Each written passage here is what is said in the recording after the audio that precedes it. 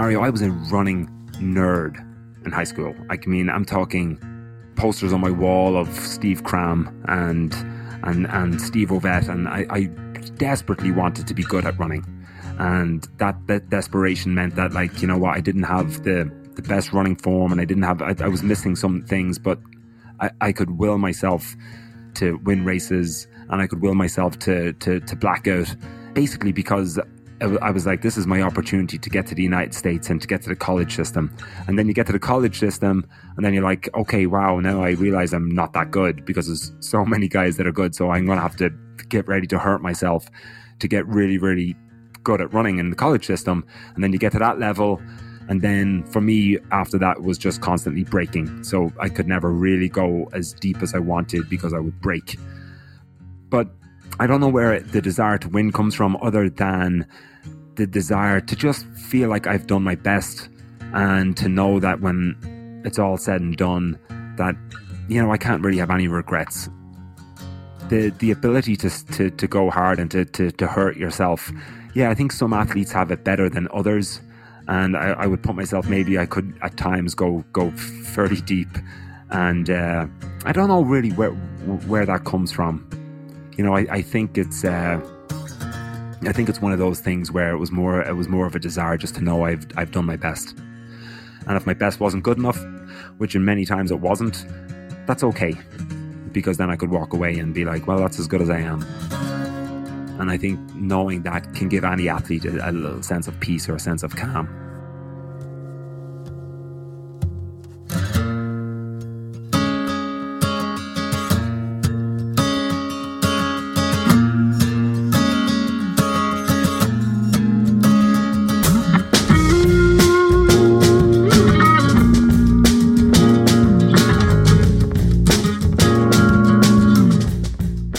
What's up, everyone? I'm Mario Fraioli. This is the Morning Shakeout Podcast, and my guest this week is Keith Kelly. I'll say it right off the top, this is the longest conversation that I've ever had for the podcast, but it's an incredible one, I promise, and I hope you listen to it all the way through to the very end. Keith and I go back 20 years to when we were both competing on the New England collegiate racing scene. He was an NCAA Division I national cross-country champion at Providence College, and I participated in some of the same events that he did from much further back in the field. We struck up a friendship a few years later when we both started working in the running industry, and our paths have been crisscrossing ever since. Keith is an incredible athlete. In addition to his individual NCAA title, he was a 5-time All-American at Providence. He finished 24th in the senior men's race at the 2001 World Cross Country Championships, and he won the Irish National Cross Country title in 2009. When his competitive running career got cut short due to injury, he got into cycling, and he rose through the ranks to race as a Cat 1 within a year of taking up the bike. Now 43 years old, Keith works as a global run marketing manager at New Balance. And in the interest of transparency, yes, New Balance is a regular sponsor of the Morning Shakeout, but this conversation is completely my own doing. No one at New Balance asked me to host Keith. I'm not being compensated by New Balance for this episode, nor is Keith my marketing contact at the brand. Just wanted to get that out there at the top of the show. In this episode, Keith talked to me about his athletic career, his extensive injury history, and when he knew that running was something his body could no longer tolerate. We discussed his interest in cycling, how he channeled his fitness and competitiveness into his new sport, and what he misses most about being a runner. We also talked about how the pandemic has affected the running industry, how super shoes are changing the sport, and a lot more. This episode is brought to you by Goodr. What can I say about Goodr sunglasses other than that they are just the best? I've been wearing them for the past few years, and not only do they look good, they don't bounce, they don't slip, and they're polarized to protect your eyes. And did I mention they're the most affordable performance shades on the planet, with most pairs coming in at just $25 to $35 a piece. There's also a nice range of styles and colors. I'm personally a big fan of the OGs, and my favorite colors are a Ginger's Soul and Mick and Keith's Midnight Ramble. And yes, those are just a couple of the recklessly fun names that they have in their collection. So if you want to support the podcast and treat yourself to a pair of Gooders, head over to gooder.com/Mario or enter the code Mario at checkout to take advantage of a great deal. 13% off your order. That's GOODR.com/Mario. That's MARIO, and get 13% off your first pair of shades. Look good, run gooder. Also, a big thank you to Girls on the Run for sponsoring this episode of the podcast. This is an awesome nonprofit, and I am stoked to be partnering with them for these next few episodes. Over the past 25 years, Girls on the Run has been inspiring girls to know and activate their limitless potential and boldly pursue their dreams. On Thursday, March 25th at 7 p.m. Eastern Time, just a few weeks from now, you are invited to join an exciting 25th birthday virtual event celebrating the inherent power and courage of girls. Keynote speaker Hoda Kotb will be opening an evening full of remarkable stories and meaningful celebration that is not to be missed. The best part? You're invited. Join me and RSVP today at gotr.gives/TMS. That's gotr.gives/TMS. This live stream event will include a keynote address from Hoda, a discussion panel with experts and athletes about building confidence in girls through physical activity, and a lot more. The event is free to attend, but donations can be made and special add-on packages are available for purchase, such as a copy of Hoda's newest book and a pair of Gooder sunglasses customized for Girls on the Run. Check out gotr.gives/TMS for more details and to register today. Okay, please enjoy my conversation with one of my favorite people in all of running, Keith Kelly.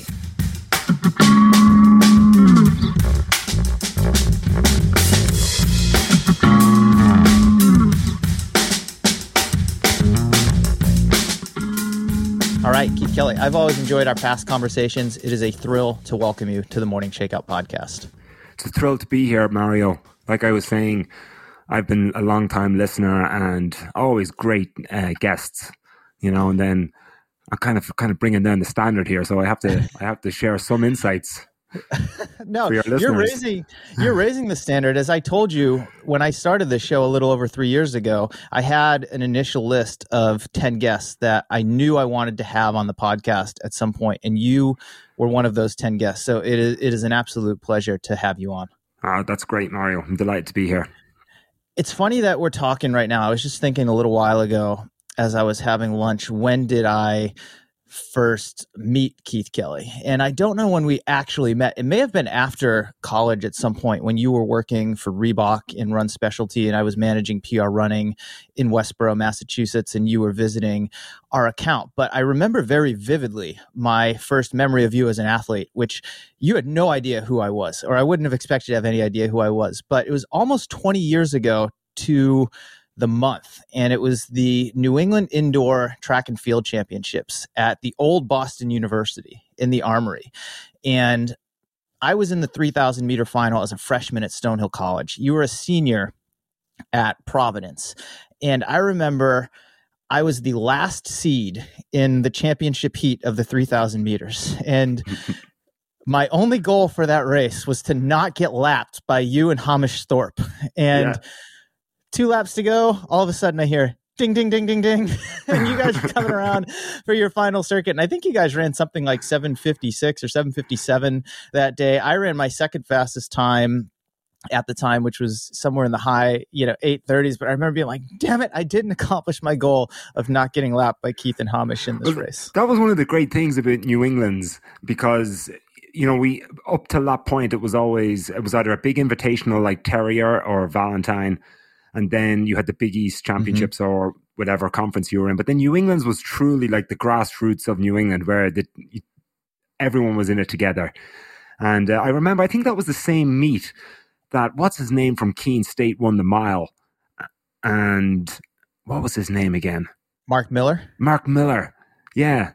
And he was like, it was like he won the NCAAs. He was so psyched. And I remember talking to him afterwards because he beat a bunch of like Providence guys and BC guys and Dartmouth guys. So yeah, I loved it. But I do remember you, I think, because we had talked about it subsequent, and I did remember it back then. And I think we would have probably seen each other at Franklin Park, because I used to go to every single race there, even when I wasn't racing. Well, so while we're going down memory lane, it's funny you bring up Franklin Park, because my next memory of you was my senior year at Stonehill College. So this was fall of 2003. And we were running our regional championship at Franklin Park in the morning. And Nate Jenkins and I had a battle that we recounted on our podcast many months ago when I recorded with him. And that was the first time we, Stonehill College men's cross country, made the national championship. But after our race was the All New England Championship, the Open New England Championship. And you were running professionally at that point, I believe, for Reebok, if I'm not mistaken. Maybe it was New Balance. I can't remember. Yeah, I can't remember who you were representing at the time, but I remember watching you run that race. It was a cold day, and you dominated from the get-go. And I think you ran like 29:30 or something for 10K. No one else was even close. And we had a subsequent conversation about this years later, because I believe it was that race where you broke yourself. Yes. You weren't the same afterward for quite a while. Forever. Yeah, that was that's a pivotal race. So it would be an important part of my journey, and we can get to it. But I ended up running low 29:05, I think, or 29:04, and winning the race by maybe a minute, maybe 75 seconds, because Adam Sutton was second.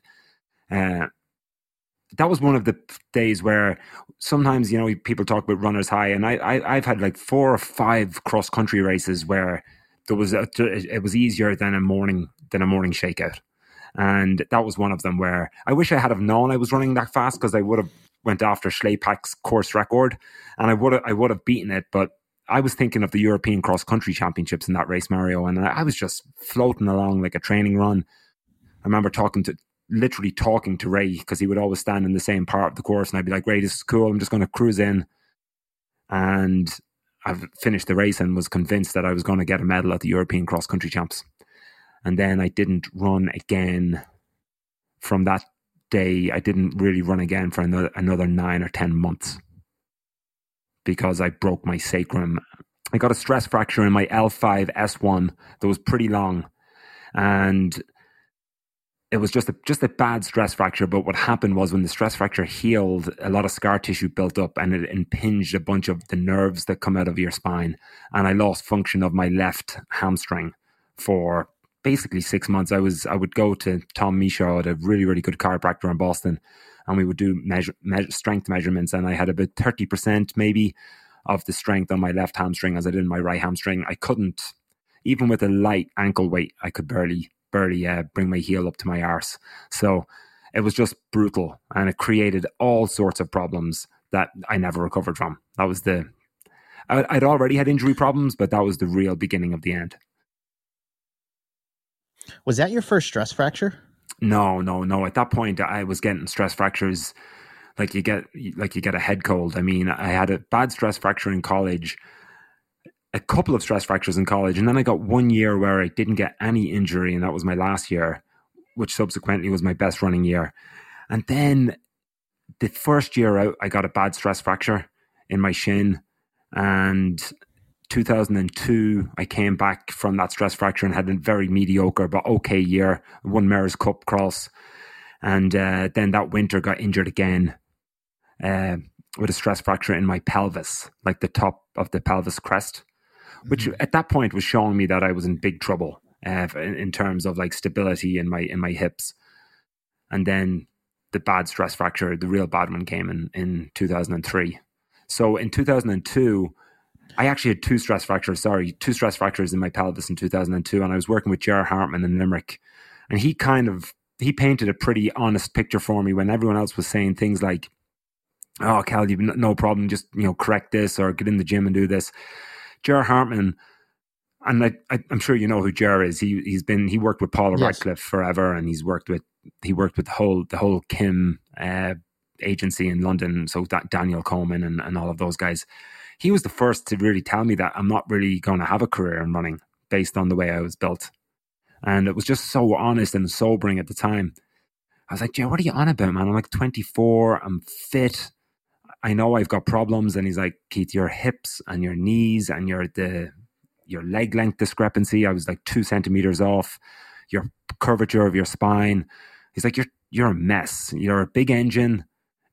You're a big engine in a terrible chassis, he said. And it always stuck with me. And he said, you're always going to have the problem where you get fitter than your frame can handle. So your heart and lungs are going to feel like you can run through a brick wall, but everything else is not going to be ready. And that's how you get into what's called an injury cycle. I don't know if you remember telling me this, but at one point you said to me, I'm walking around when I haven't been running for many months in 15:30 shape. And within 2 weeks, I'll be in sub 15-minute shape. And give me another 2 weeks and I'll be in 14:30 shape. And 2 weeks after that, I can be in sub 14-minute shape. And I think that speaks to exactly what you just said. You could get fit really, really fast, but your body never had a chance to catch up. Never. And it's brutal. And when I look back on it all, I mean, the signs, I should have listened to Jer from day one, but it's, you know how it is. Runners have no patience, especially when you're on the kind of bread line where you're making a few quid, but you know, like a couple of road races pay you $1,200. And when you're living in Providence, Rhode Island, and your rent is $300 a month, you're like, wow, that's if I make $1,500 this month, that's pretty good. And so it's like, you go into the race and then you promise yourself you're just going to jog around, but you test yourself. And yeah, sure, I could go out and run. It's not amazing, but for a lay person, I could take a long period off, maybe call it 12 weeks of zero running, and then jump in a road race and run 15 minutes for 5K or 14:40 for 5K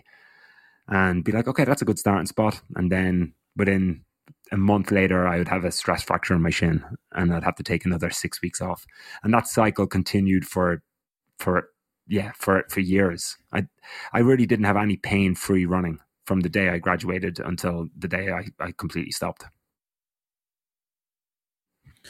For reference, do you know how many stress fractures and surgeries you had in total? And I asked that question because the last time I did a lengthy interview with you was 2012. And at that time, your running career was more or less over at that point. But I think it was 10 stress fractures and 5 surgeries. Yeah, so it would have been 6 surgeries, I think, and at least 10 stress fractures. And then I've had another knee surgery since. And then... another knee surgery since, and then once I started cycling, I had another surgery on a broken collarbone as well that I snapped. But running knees, I had 6 knee surgeries, and then a ruptured appendix. That was a long surgery in 2005, and then maybe anywhere between 10 and 14 stress fractures. One of which was essentially a broken back, and just like. It wasn't a typical stress fracture. I was immobile for a very, very long time, and then the nerve impingement, and then I couldn't move my hamstring. That felt like a 6-month jail sentence. That was brutal. Couldn't even ride a bike. Couldn't go in a swimming pool. Could do nothing. Talk to me a bit more about the contributing factors to your injuries. You went into it a little bit earlier in this conversation, but looking back, do you think there's anything you could have done differently that would have preserved your body or at least helped your ability to tolerate training at a high level? Yeah, I think so. I mean, so when we grew up, I mean, you're talking 1980s Ireland, and I joined the running club, and we ran on grass and in muddy fields. There was never an emphasis placed on running form. There was never an emphasis placed on, core strength. We were kids running, and I ran on my bare feet, which kind of goes against what everyone who talks about barefoot running would say.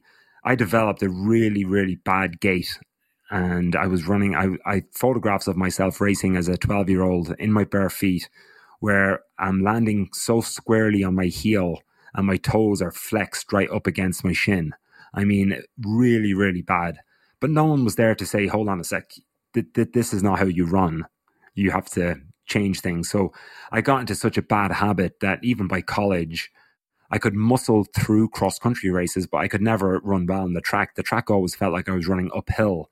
But cross-country, and the reason why I love cross-country so much is because it was in this equalizer where if you had really good, bouncy, 4-foot running form, you weren't necessarily going to be able to handle an undulating soft going cross country course. Whereas if you could muscle through, you could actually do a lot better than guys that would destroy you on the track. So I think the fact that I was so good at cross country almost papered over the fact that I had really bad track form, and it's something we just never addressed. I was like, no, the track stuff will come. You're going to have a breakthrough race. You're going to run that 13:25K and it's going to be all good. It just never happened. The track always hurt me. It always gave me stress fractures. And the only time I could enjoy running was when I was running cross country.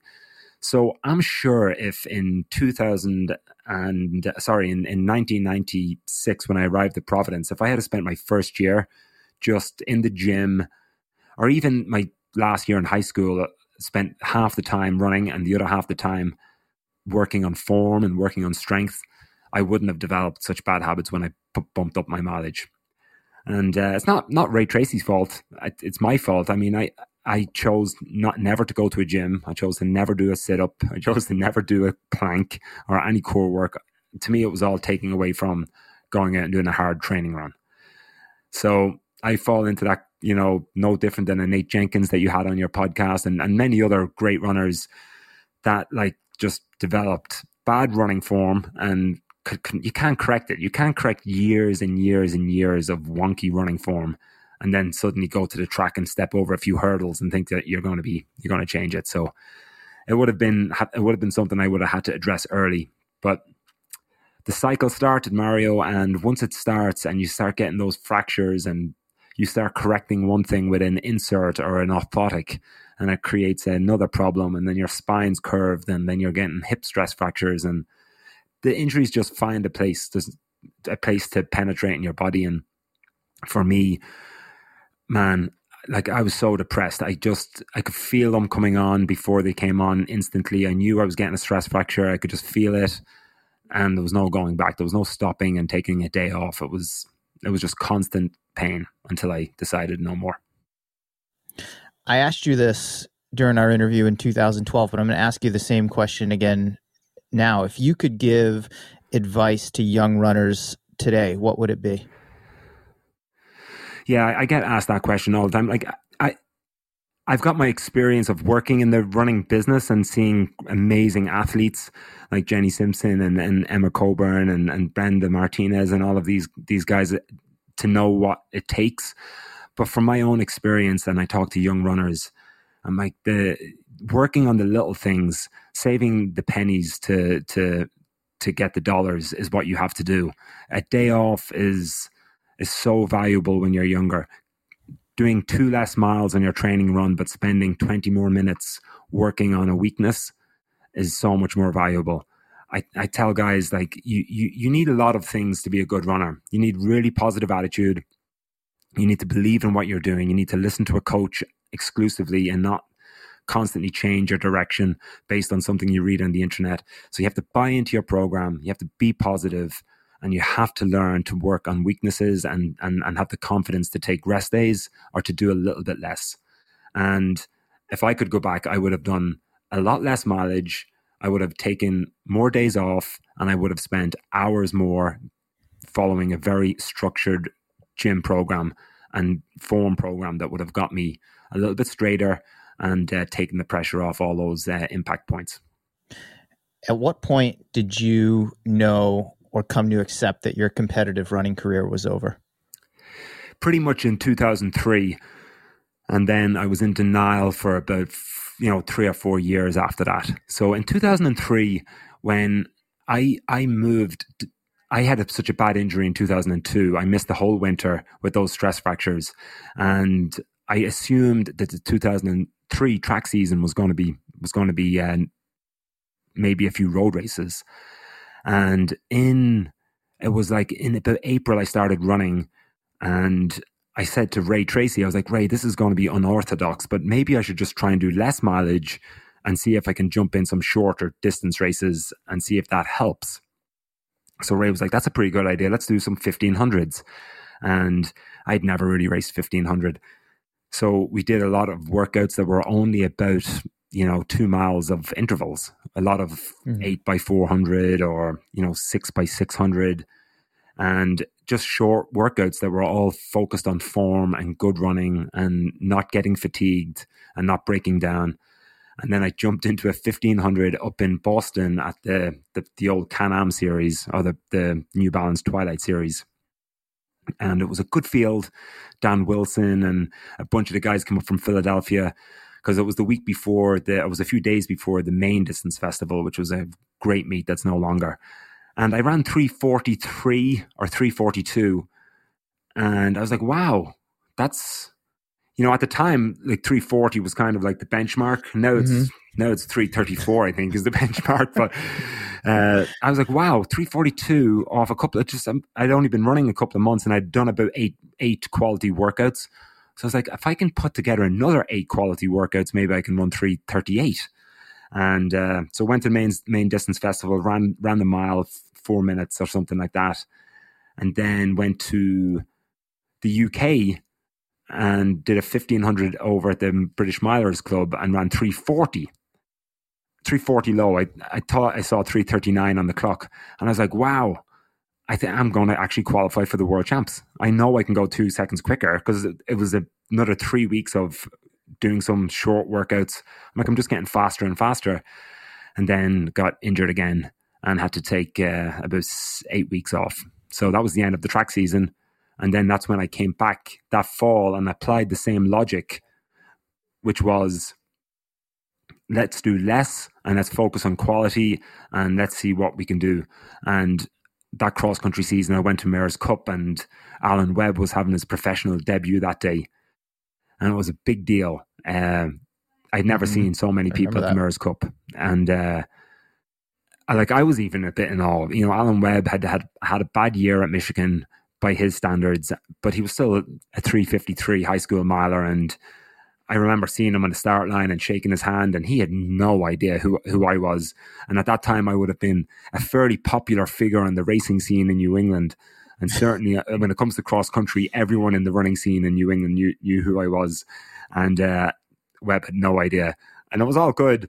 He was given autographs right before the race. I mean, it was massive crowd. All these high school kids had come from different high schools all around the area to see Alan Webb in his professional debut. And he had all the gear on. He looked the part, and boom, the gun went, and I just took off. He went with me. It was super windy in Franklin Park, and I just kept grinding.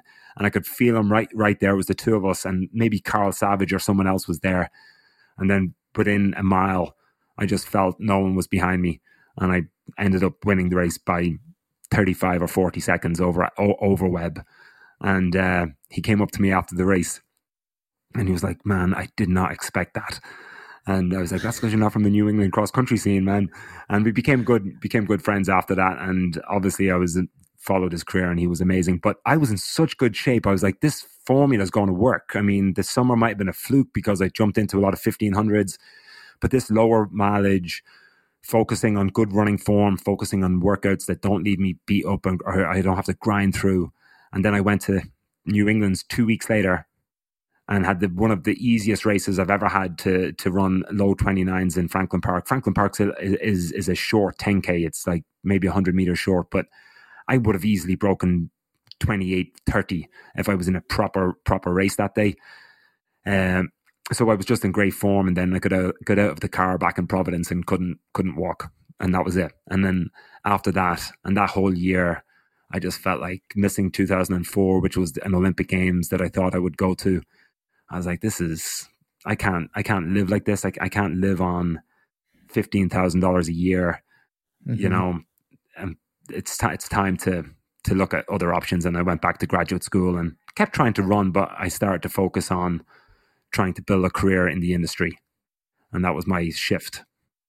How were you thinking about your career in the industry at that point? Did you have a clear idea of what you wanted to do, or was the goal to get your MBA was it from Providence? Providence, yeah.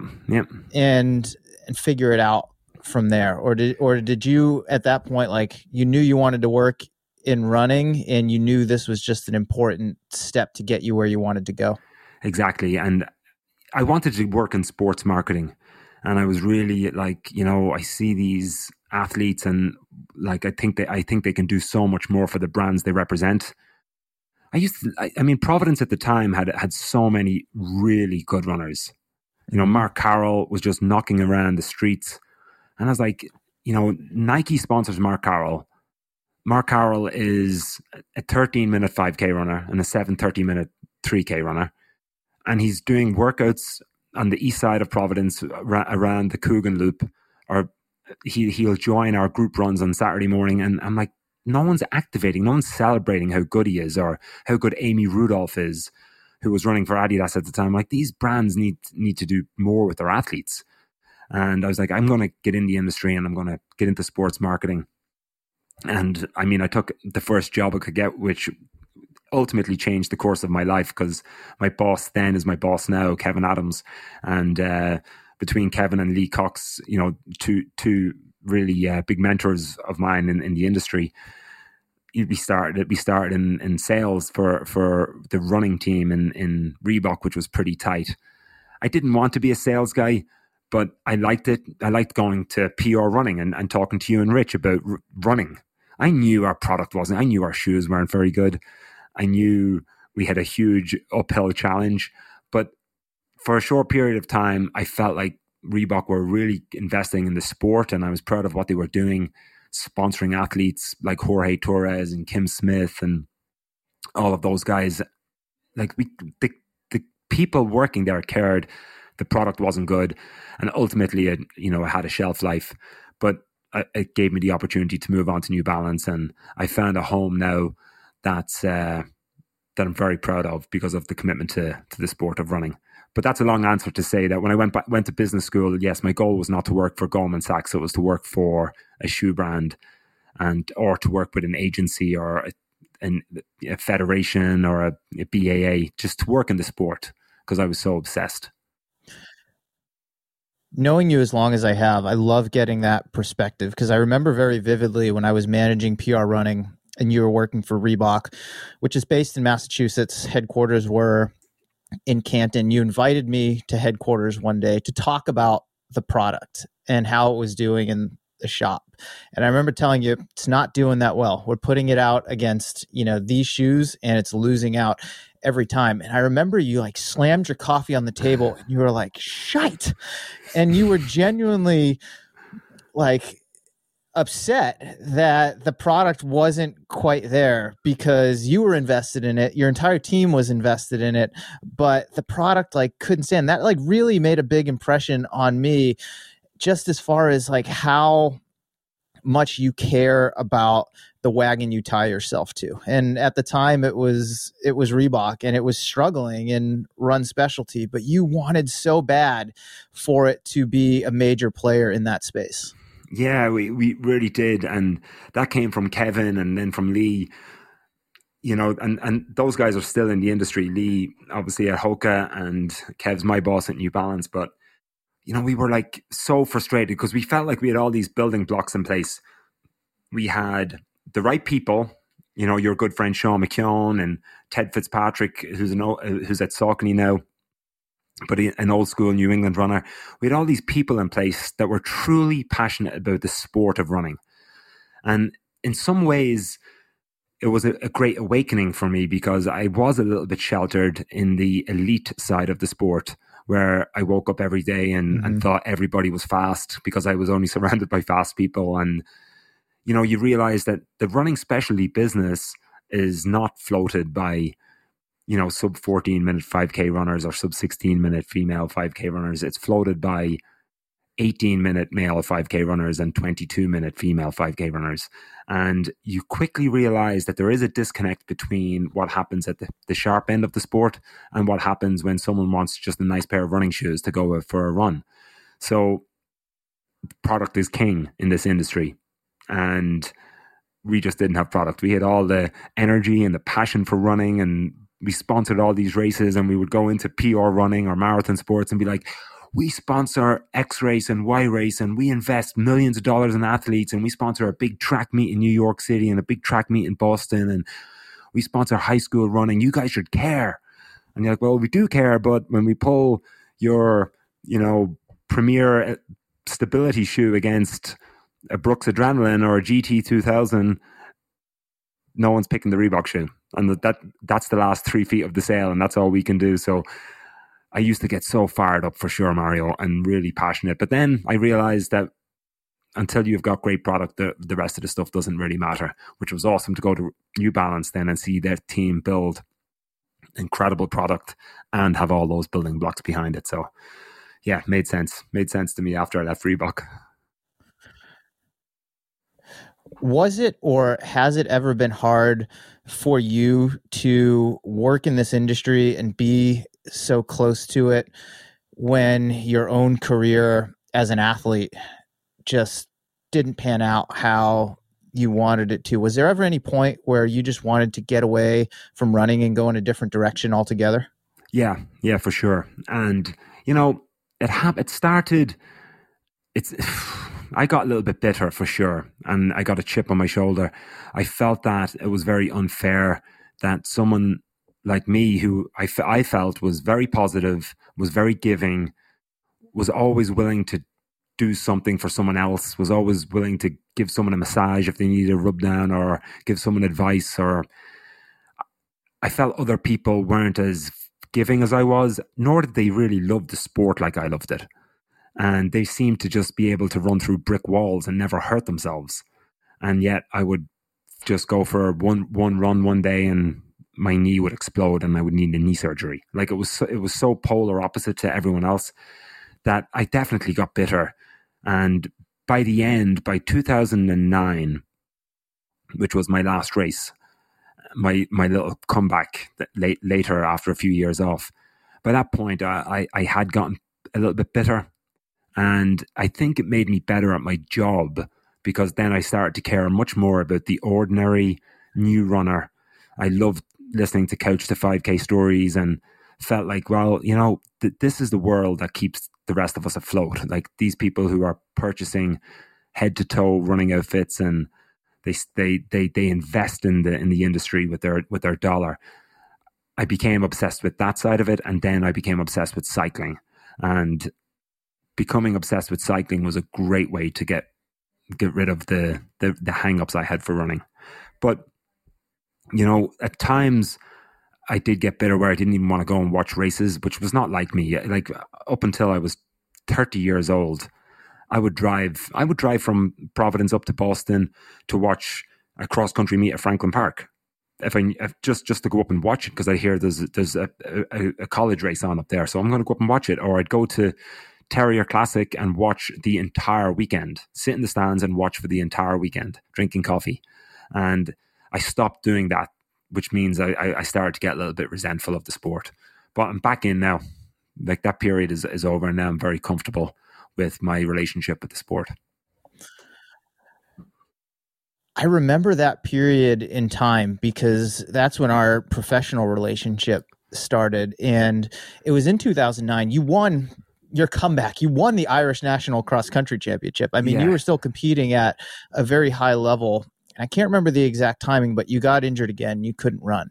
And I had just suffered my second sacral stress fracture. So we had a lot of commonality in that regard, and I couldn't run. So I was going to the gym and spinning on the bike. And I remember you coming to the shop one day just to check in on us, and you knew that I was injured and dealing with a lot of the same issues. And I remember you just getting that look in your face and looking at me and saying, Mario, can I maintain fitness on the bike?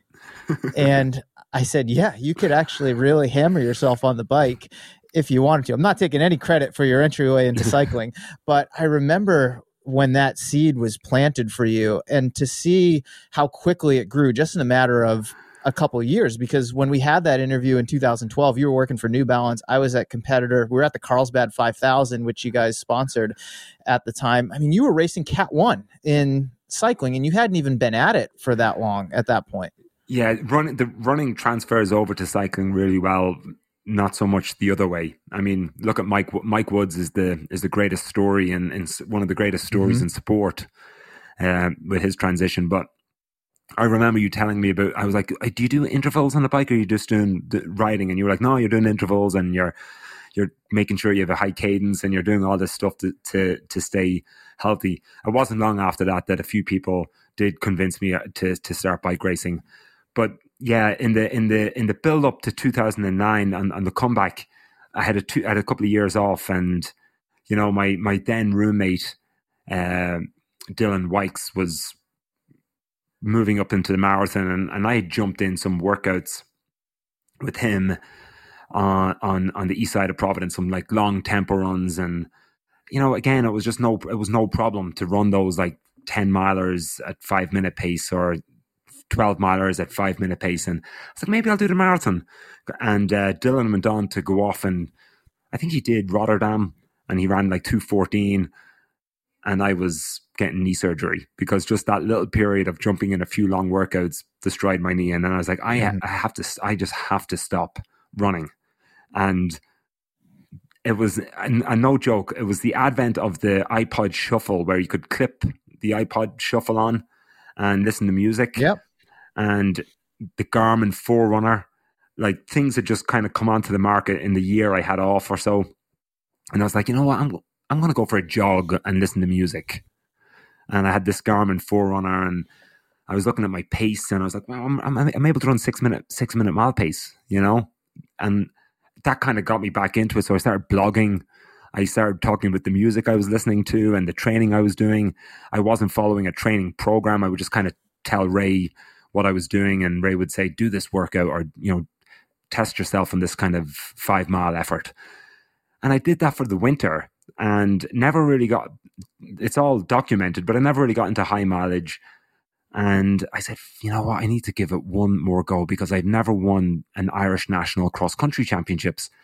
And like, I deserved an Irish National Cross Country Championships, because I felt like the only thing I was ever good at was cross country. And it was a shame that I had all these junior titles, but never had a senior title, because I was either always injured or just based in the US, I missed races. So I flew home and did a couple of tune-up races, a road race in Armagh that went okay. I think I ran 14:12 for 5K or something like that on the road. And the winners, the Zap Fitness guys, were over, and they went, and Chris Thompson, and they went about 13:55. So I was like within 20 seconds, which for me in a 2-week period could be 10 seconds. Like the fitness gains were so quick. And then I went to the National Cross Country Champs.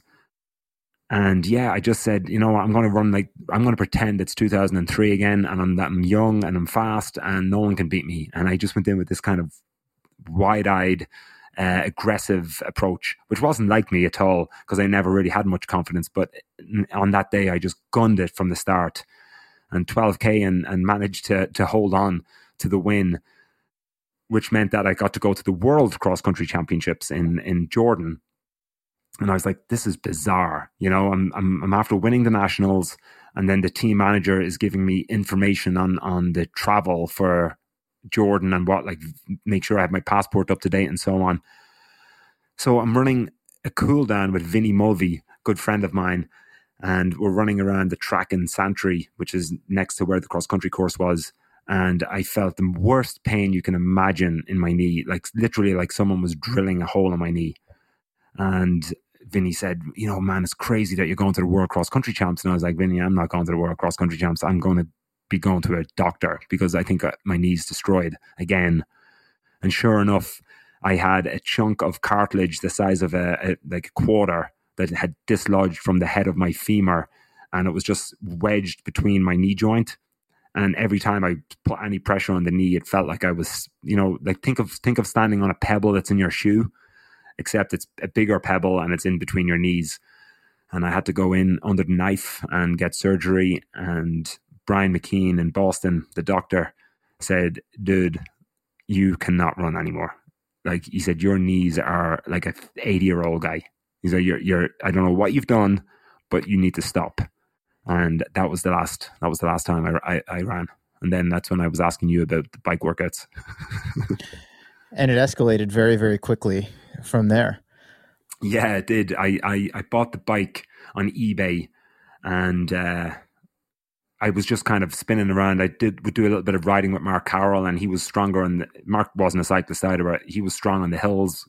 When he was coming back from injury, he would use a bike for fitness, and I was stronger on the flats. And then I'd ride with my friend Dan Davenport and then Lee Cox, and I was just getting like the running thing. I went from struggling to do a 30-mile ride to being able to hammer those guys over 40 or 50 miles. I went to, it was actually around just before Carlsbad. I'd been talking to Rich Verney, a mutual friend of ours, and he got me a proper felt racing bike. And then I jumped in as a Cat 5 and with no racing experience. And yeah, within a year it was up to a Cat 1 and racing like wannabe pros as an old runner, just button heads, and I loved it. When your running career came to an end, did you know that you had to find some other competitive outlet to put your energy into? Yeah, I could have very easily went the way of too much drinking. You know, I'm very fond of an IPA, and just during that period, 2010 particularly, my life in general wasn't great. I had broken up from a relationship, and yeah, but it was ambiguous whether we were broken up or not, and it was just like a strange period for me. I had moved up to Boston. I'd been living with Kim Smith for a long time, and it was fine. It was great. But then I'd moved to Boston, and I just found myself getting in a routine of going around to the public house in Brookline and drinking 3 or 4 IPAs each night and more on the weekends. And I was like, you know what, man, I need to get myself together here, because I could very easily fall into a trap of just getting fat. And I'm a skinny guy anyway, but I could just felt myself falling apart. And it was a very quick turn of events to just say, you know what, I'm always going to have a beer, but I need to earn my beer, and I need to do that by going and joining group rides. And I found a group in Boston, and went all in.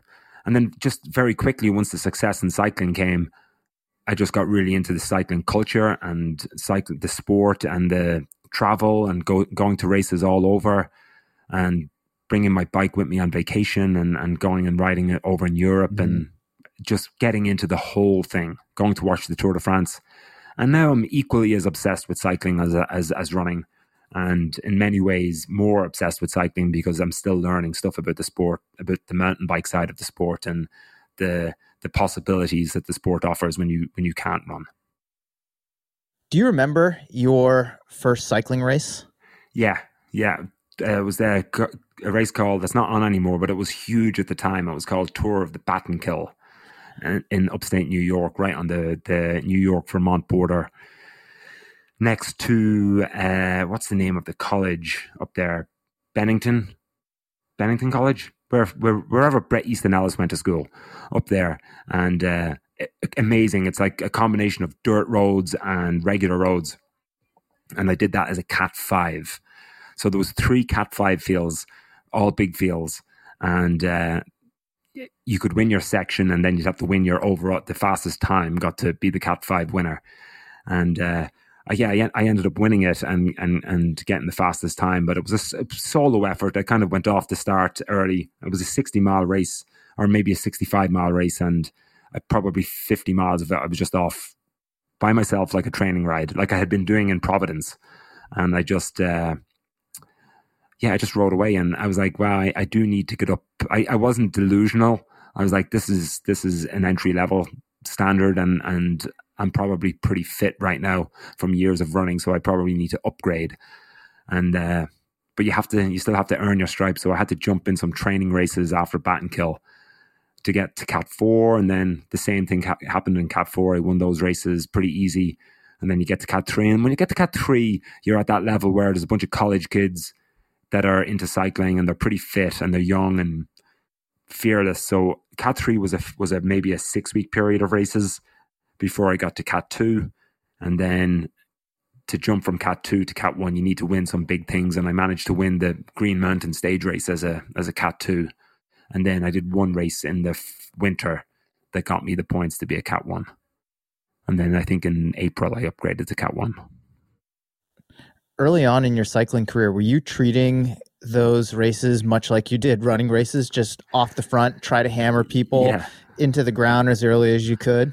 Yeah, I did. Everything I did was running, because my workouts were 8 by 3 minutes. Like now, as someone who's been cycling a long time, I would only do those VO2 max workouts like in getting ready for race season. Now I'm doing, stuff like 3 by 20 minutes at, a tempo effort, or 1 hour at tempo effort. But back then, all I did was mimic workouts, 16 by 1 minute on, 1 minute off, almost like spin class training. So what happens is you get really, really fit, but then when you get up to Cat 1, or even when you get up to Cat 2, because you're racing in the 1-2 races, those types of workouts don't get you to the next level. You have to have cut it. You have to have the base and the 5-hour long rides, and you have to have the long hill intervals, and you have to have built that big endurance base. I was just doing everything on the trainer, and I would literally do 50-minute workouts where it was like 10-minute warm up, and I'm going to do the equivalent of 6 by 1200 meters. So I'll do 6 minutes, 6 by 3.5 minutes, and bang out 6 by 3.5 minutes. So that's how I train. And racing, I always try to go off the front. People say there's a little bit of drafting and running. Get into a bike race and you know what drafting is. And I'd be like, why are these guys still on me? And I would just kill myself to try and get away. But in the end, I developed a bit of a reputation in New England, and all the cyclists were really funny about it, because they were like, dude, if you learn how to race a bike, you'll actually be pretty good at it.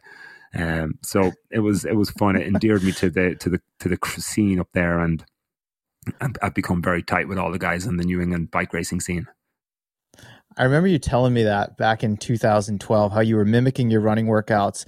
And at the time, you weren't using a computer. You didn't have a power meter. You didn't use a heart rate monitor. You were just getting on your trainer and hammering these interval workouts, much like you just described. Now with Zwift and all of these programs, you can jump on the trainer and you can do 2-hour workout, no problem. Back then, I could only stomach the trainer for like an hour, felt like an eternity. So I was like, what I'm going to do is I'll warm up for 15 minutes, and I had my watch, and I would just, as soon as it hits 16 minutes, I'm going to go till 20 minutes and flat out. And it gets you really fit, but it doesn't get you fit in the sense that you can compete in a 100-mile road race. It just gets you, sugar high. You're just fit at the high end. And then Cat 5, it's no problem. But when you get to Cat 1, it doesn't cut it. Those weaknesses get exposed pretty quickly. Absolutely. And I realized I didn't do long rides, which is, when in the years later, you realize how important it is to go out and do 5 hours on the bike. And Mario, you were in SoCal, which is like an epicenter for cycling. When you were a competitor group, you'd see those guys there doing 110-mile rides, 120-mile rides up and down a PCH, relatively easy. And that's the equivalent of your 20-mile long run. You're not going to become a good marathon runner by doing Monday, Wednesday, Friday, 3 miles of intervals on the track with 2 short 8-mile flat out runs. You need to have structure, and cycling is a lot of structure, and it's a lot of time, a lot more time in doing your workout. Here's a question for you. As someone who has been deeply involved in competitive running and now competitive cycling, and now both, quite frankly, how do they differ culturally in your experience? That's a good question. I always wonder why running doesn't have the same kind of romanticism as cycling. In Europe, specifically in Europe, cycling it's kind of more like soccer in the sense that of its tribal and historic nature. People talk about the classics. I was fortunate to go to Belgium and see the Tour of Flanders and Paris-Roubaix. And for example, Paris-Roubaix, you'll see the pubs are packed in the morning, and you can go in and get some breakfast or have a beer early in the day because it's truly a festival. And you'll see these old guys and old ladies in like wearing old cycling caps, and they're talking about this is the 70th Roubaix they've seen, and they talk about the riders like the way we talk about great soccer players, or in the US the way you talk about great baseball players. And there's this whole like culture in Europe that cycling was political and cycling was country against country, and the prestige of having the world champion or the prestige of having the Tour de France or Giro d'Italia champion in your country was, these guys were front of the newspaper superstars, Eddie Merckx and so on, and Bernardinos and Marco Pantanis. So culturally, they hold their athletes, their cycling superstars, much higher than we would hold our running stars. And I don't know why, because running is so similar. Running is probably harder in some ways in terms of the injuries and what your body goes through. And I think at one point, maybe in the 80s, particularly in the UK, running had kind of hit that cultural benchmark that cycling had set with the likes of Sebastian Coe and Steve Ovett and Steve Cram and Peter Elliott, these like British milers. And New Zealand had it with the Kiwis, the Kiwi milers, the Kiwis who could fly. So at times, culturally, countries have had their moments, where the drama of Seb Coe against Steve Ovett, that was front page news. And culturally and politically, people were aligned to one or two of those athletes. So you had the upper class or the elite class were behind Seb Coe, and then you might have the kind of blue collar working class behind Steve Ovett. I don't think that exists anymore, but in cycling that still exists, and it has done for such a long period of time, that these races are steeped in romanticism and the stories of bravery and riders who would ride off the front in crazy conditions and snow, and they wouldn't be wearing gloves, and you'd hear them, they got frostbite and lost a finger, or they stopped on the side of the road and took a bottle of wine off someone and drank the bottle of wine to just keep warm whilst they were racing. These stories that you hear and you read about, it develops a kind of romantic ideal of the sport. So that's the biggest cultural difference. I think people identify with cycling culture when they buy into it. It becomes part of their whole identity, even off the bike, and how they dress and the world they live in. Whereas I think running is still seen by many people as it's a way to keep fit, and the racing scene is irrelevant. They don't identify the Boston Marathon. One day of the year, people care about running, and then when the marathon goes past, they don't care anymore. I think there's a little bit more when you become a cyclist, you care, and you start watching cycling and reading about it, and a lot more about the sport. So that's a long answer. So I think running could do a better job, reminding people of the great history of the sport. And sometimes it gets lost. I talk to kids, Mario, Providence College kids. They don't know who Bob Kennedy is, and it irks the heck out of me, as as someone who loves the sport. I'm like, you guys need to. It's not all about what happened last season. It's this sport was built over years of great runners, and people should pay more attention to it. So I think in cycling they do. They love to go back and look at the old Tour de France's and to read the stories of bravery that the riders did when the Tour de France was twice as long and had no support. People read about that stuff, so they become more steeped in the culture of it. Has steeping yourself in the culture of cycling's history influenced how you think about your job in marketing at New Balance in the running category specifically? Yeah, it has, and it. I've had trouble translating it sometimes. One thing I do love about cycling is they don't apologize for the peak of the sport, whereas I sometimes feel like there's not resentment, but almost like people are scared to talk too much about the peak, the pinnacle of running, because it seems so alien to someone who might be coming into the sport, or so intimidating to someone who might be coming into the sport. And so I did definitely have I wished we and all shoe companies, always used elite runners and always captured like the true essence of what it means to try and be a really, really good runner. And that doesn't mean a really fast runner winning medals, but someone who's really committed, capturing that, like, I work a 12-hour day, but no matter what happens, I'm going to get my run in, even if it means I have to get up at 4 a.m. Like that essence.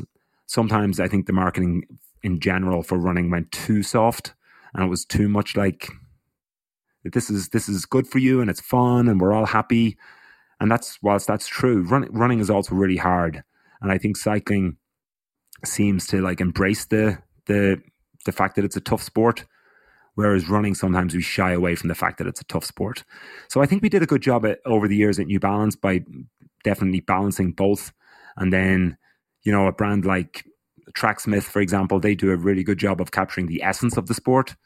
And then, other brands kind of steep in and step into it and step out of it. But you have to know your audience. And the truth is, like I said earlier on, most of the audience in running doesn't really want to kill themselves and doesn't want to do hill repeats until they throw up. They just want to run and be part of running culture and maybe do their, turkey trot or do their July 4th 5K. And that's their goal. And that's beautiful as well. So running marketing needs to be a little bit more accessible and a little bit softer. But for a purist like yourself or like myself, we're going to be more attracted to an image of an athlete really putting themselves through the ringer. As an industry, do you think we need to do more to close that gap between the folks at the front of the pack and those at the back, or those who are coming into the sport for the first time? Yeah, I mean, it's a good question, Mario, because I would like to see it. We try to do it a lot at New Balance. We use our athletes to the point where like they sometimes are like, okay, I don't want to have to do another, Zoom call with a running store or another, meet up with a running group. But they're very committed to it. But so we do try to bridge the gap. I think the best way is at the high school level. One of the best meets of the year for me that New Balance sponsors is the high school nationals. When you go down there, and a couple of years ago we brought Sid McLaughlin, who had just signed for New Balance, and we brought her to the meet, and that was a great example of bridging the gap. She was like a pop star. I mean, it was like bringing Rihanna in. No joke. We're talking, we had to get security. I didn't. The events team that was managing it, they had to get security for her because kids were really, really impressed that she had come and to watch this meet and at a venue where she, developed her own amazing running ability, and where she had all her successes in high school. She came back and it was amazing. So I do think that like at that level, you can carry it through to college. Bringing new people into the sport and getting them to connect with the very elite, I think is better now than it's been for a long time. With the advent of mediums like this podcast, The Morning Shakeout, or, a Rich Roll podcast, or any of these other kind of sport and health and lifestyle podcasts that include good runners, really, really good. And then there's been just some great personalities with the likes of Lauren Fleshmans and Kara Gouchers and Meb Keflezgis that like have been able to connect with the new runner in a very, approachable way. I think it's only going to get better. And the more elite runners themselves can market themselves as being approachable and being friendly and being just like you and going through the same trials and tribulations as someone who's trying to break 50 minutes for 10K as trying to break 27 minutes for 10K, the more they do that, the more that gap will be bridged. Let's go down that road a little bit further. 20 years ago, you were an NCAA champion coming out of school, trying to make a go of it as a professional runner. There are plenty of top-tier collegiate athletes today, even second-tier collegiate athletes today, who are trying to make it as a professional athlete. How have the job responsibilities of a professional runner evolved or changed over the past 20 years? Yeah, it's radically different. First off, the standard right now of athlete coming out is ridiculous. I mean, I feel so sorry for that male 359 miler or that female, 334 miler, 434 miler that are like really, really fast, but like they're not even getting a free pair of shoes. If you were a sub 4 minute miler in 2000, you were pretty good. You were a top 20 guy in the country. Now you're a sub 4 minute mile, you might be a top 50 guy in the country. So it's tough. So they definitely have to bring something else to the table.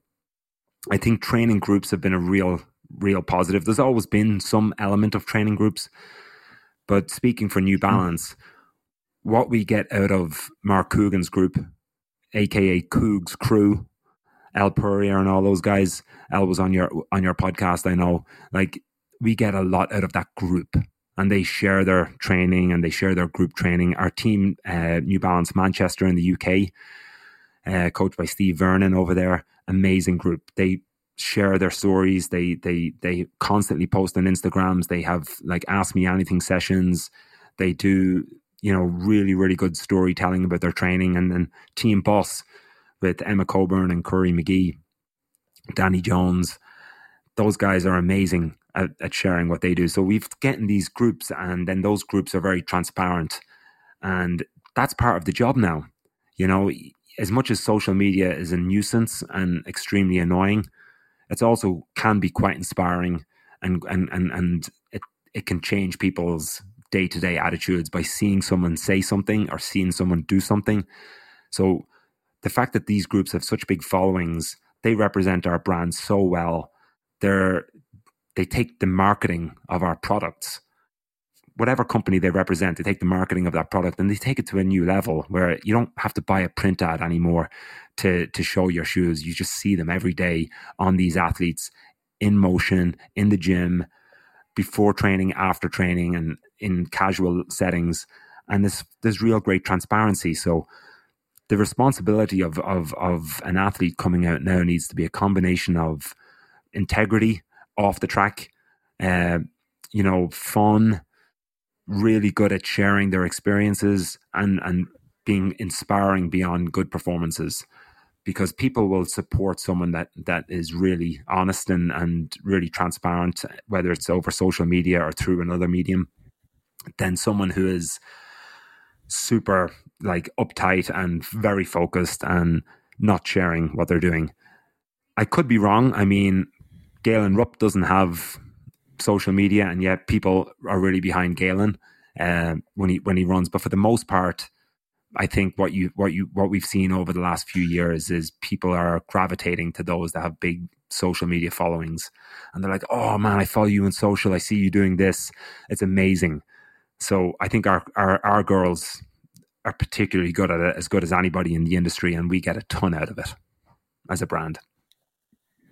Let's have a little thought experiment here. How do you think Keith Kelly, the NCAA champion, would fare if he were coming out of school in 2021 rather than 2001, with everything that has changed over the past 2 decades? Well, I think I wouldn't be an NCAA champion if it was 2019. Maybe I would be. I don't know. In cross country, I think things are relatively the same. So I probably still would have won a few of those championships over the years in cross country. Maybe I'd run faster on the track as well, because there's a lot more information out there now, and beyond the advent of footwear technology, which I do want to talk about, and I want to get your insights on it. But I just think with how much information is out there, people are just living more professionally as athletes now, even from the high school level. Mm-hmm.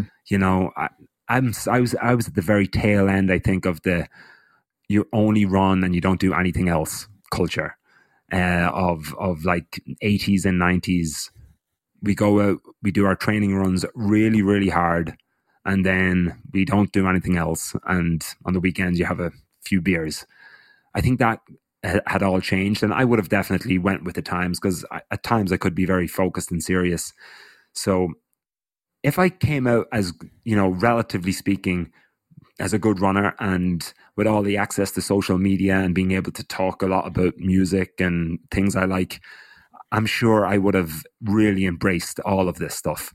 I probably would have a vlog of some description on YouTube, and I'd probably be, sharing my DJ sets and all of that kind of stuff. So I probably would have added value to the outside of running part of the culture. But in some ways, it was nice to have had the experience where you can kind of be left alone when things aren't going well, and not have to answer to a fan base as such. I think you'd be great at that stuff. I forgot about your blog until you mentioned it a little while ago. And I remember following it. This was back in the heyday of running blogs. I had a Blogspot account at the time as well. But I remember that's how I got to know you just beyond what you had done on the cross country course and on the track, because you were posting about Radiohead and the Smiths and Morrissey and whatever shows that you had gone to in the preceding weeks. And I was like, oh, this guy's like pretty interesting outside of the fact that he can just bury himself on the cross country course. Yeah, the blogs were fun. Tom McCardle is the first one I remember. Yes. To follow a true, and your listeners probably don't know who Tom McCardle is, but He was another New England legend of running. Who succumbed to a very similar injury cycle and injury plague as I did. So we definitely identified with each other. But Tom posted all his training on his blog, and it became somewhat famous on the Let'sRun.com message boards. And then Nate Jenkins had a very popular blog for just the madness of training that he was doing. And then my blog became popular because it became popular with the music piece of it and the crossover between running and music. And I ended up getting interviewed a few times to share music recommendations or playlists for runners to listen to and so on and so forth. And I loved it. It was a good way because I just wasn't doing enough running to warrant talking about it on a blog.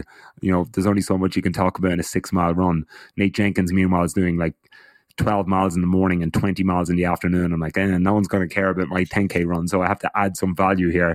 So I'll talk about the Arcade Fire record I was listening to when I was running, and talk about the songs and talk about what that means. And so it kind of developed a life of its own. And then in 2010, people stopped reading blogs and started watching YouTube. So that was the end of that. When did you stop yours, Mario? Oh, I mean, it had to have been right around the time that I started working for Competitor in 2010. Yeah.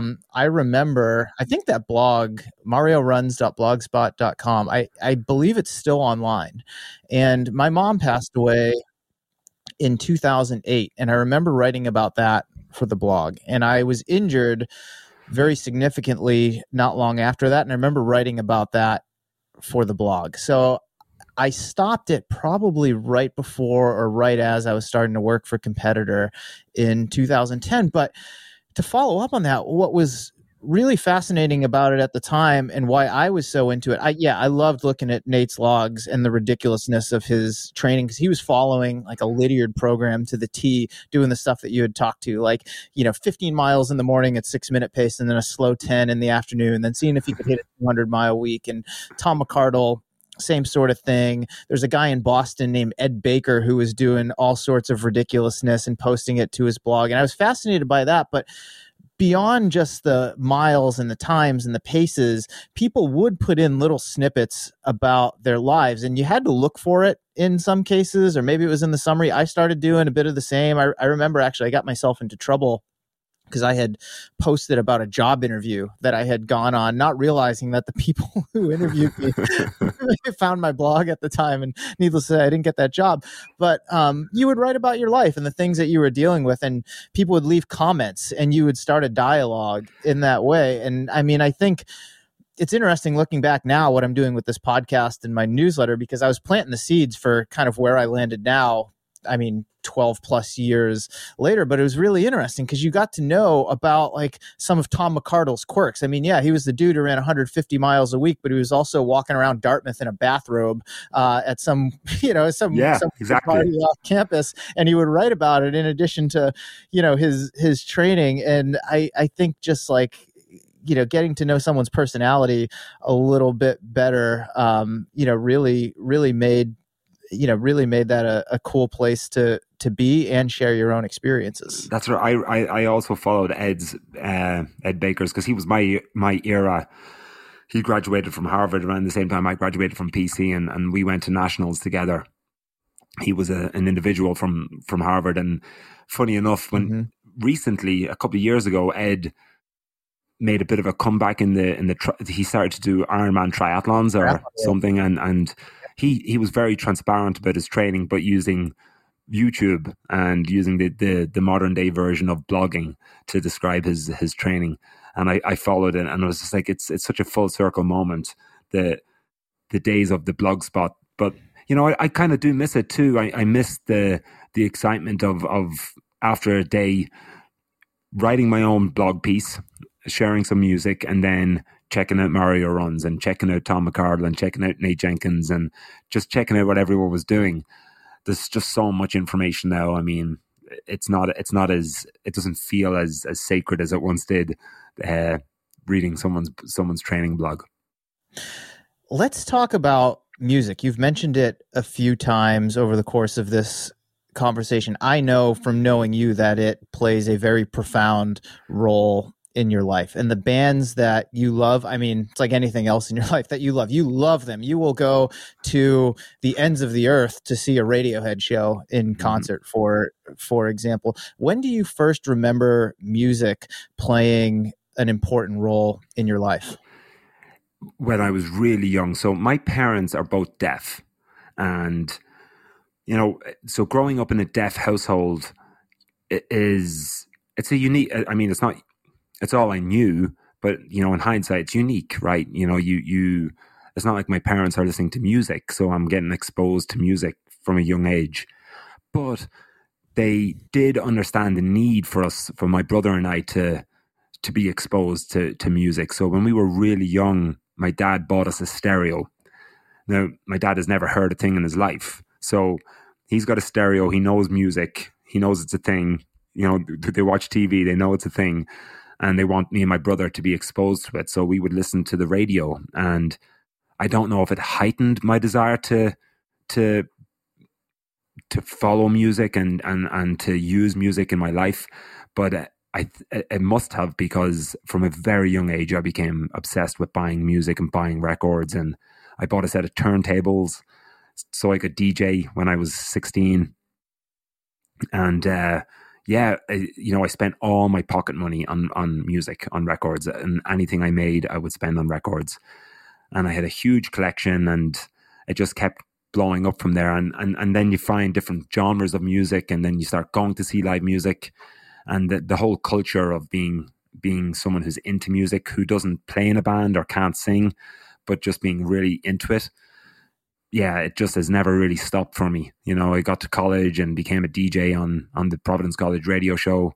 I was playing any DJ opportunities I could get. I was playing techno sets all through my pro running career, where I use the term pro very, very loosely there, because I barely made any money. But during the time when I was trying to run full time, my hobbies were just to DJ sets, and I would spend hours just immersed in music and music culture and going to see bands.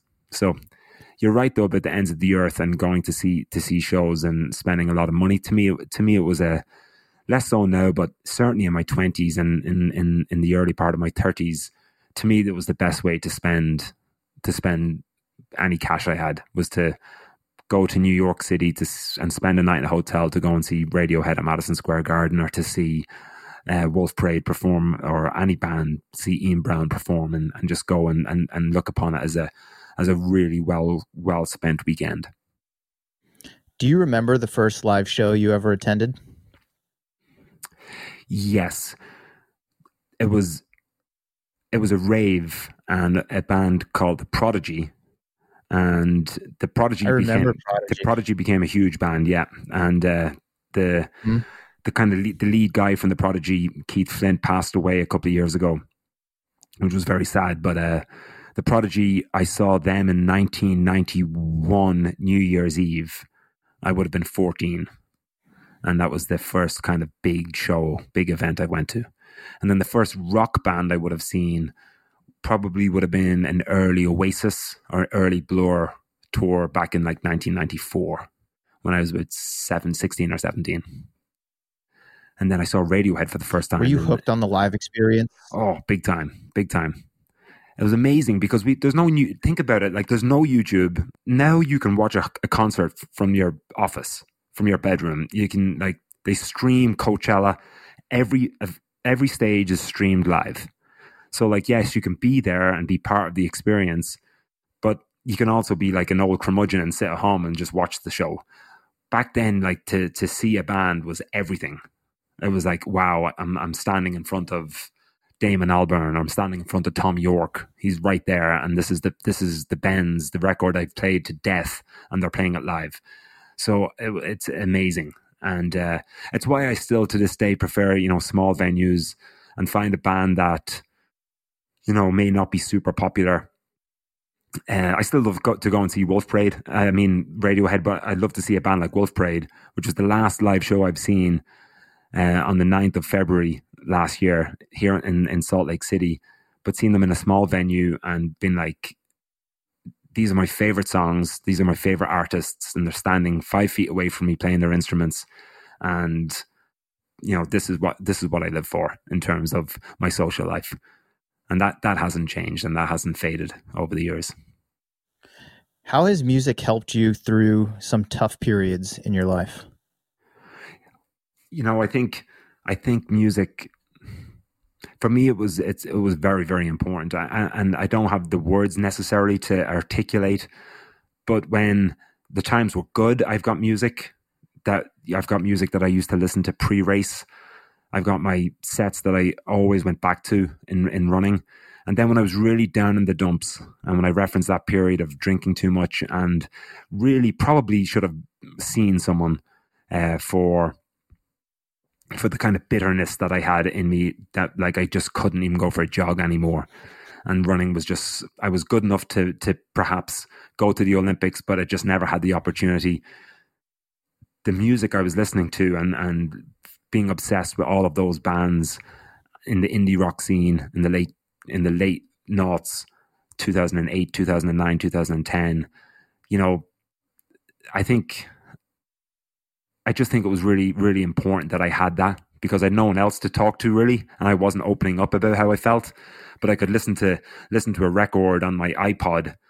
And at the time, the iPods were pretty big, and you could put like thousands and thousands of songs on there. And I had such a comprehensive iPod library, and I would spend hours. And when I was going through phases of insomnia due to like the anxiety of not being able to run anymore, I would spend all night listening to music. And at one point I was living with Tom McCardle up in Boston, and I was going through one of those phases where I was just in a bad place mentally, and I would listen to records all night and continue to find new bands. And my mission was to always find someone else to listen to that no one else was listening to. And just played it. It's really important. You have to have something to turn to. For some people it's writing, for some people it's books, for some people it's drugs and alcohol, and for me it was maybe a bit too much alcohol and then a lot of music, an awful lot of listening to music. I appreciate you sharing that. Put you on the spot. You're at a small venue. It's the last show that you're ever going to see. Who headlines and who opens? Last show I'm ever going to see, Radiohead headlines and Wolf Parade opens. They're my two favorite bands, and they're two bands that I would travel anywhere to see. And to see Radiohead in a small venue one last time would be extremely meaningful for me. To see them do a greatest hits live would be, I mean, I've seen them in small venues. I've seen Tom York in small venues, but over the last 15 years, I've seen Radiohead about 25 times, and it's all, for the most part, it's been big venues. It's been stadiums. It's been TD Bank North Garden in Boston. It's been, the Bell Centre in Montreal. It's been Madison Square Garden. So I've seen Wolf Parade in small venues. So to see something in between the two, a medium-sized venue where I've got a good view, I'll take those two bands. Absolutely. I had a feeling that Radiohead would be your headliner. Yeah. Probably comes as no surprise to anyone listening to this who knows you. No, it probably doesn't. And there's lots of other bands I would love to put in there, but I mean, you're telling me I only get two, so I have to pick my two favorites. But there's lots of bands I'd love to see again. I'd love to see Blur again perform as a band. I didn't see them on their reunion tour because they headlined Coachella, and I've never been to that. And then when they played in Dublin, I was over here, so I would love to see a Blur reunion. And then there's no one really else I haven't seen that I'd love to see.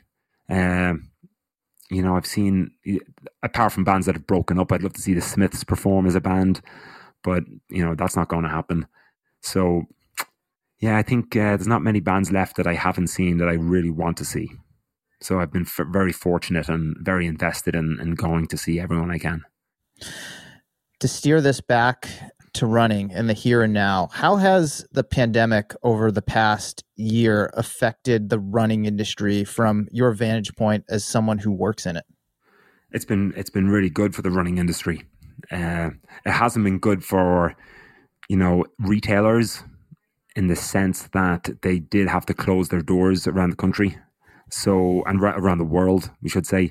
So that was unfortunate. And there was a really tough period for retailers, not just independent small retailers, but even the big guys, even the sporting goods players. I mean, they had to close a lot of stores and furlough a lot of staff in April and in May. So it was looking dicey. And I actually thought some stores would close, Mario. I didn't think stores would make it. But man, on the flip side to that, after a couple of months of lockdown, people realize what's important. Family's important, being happy is important, and being healthy and getting outside and getting fresh air is important. So very quickly, tons of people who couldn't play golf anymore, who couldn't go to a gym anymore because the gyms were closed, who couldn't, go to swimming pools and all these things that they couldn't do. What's the easiest thing to do? What's the lowest risk thing to do? And what's the lowest barrier to entry? Is to buy a pair of running shoes, maybe buy a pair of running shorts. You don't even need a really nice running top in the summer. You can wear no shirt if you're a dude, and if you're a female, you're wearing a tank top and a sports bra. Tons of new runners. And the research came back that there was literally millions of people who had never shopped for running product, who were starting to go out and do 2 or 3 miles every day.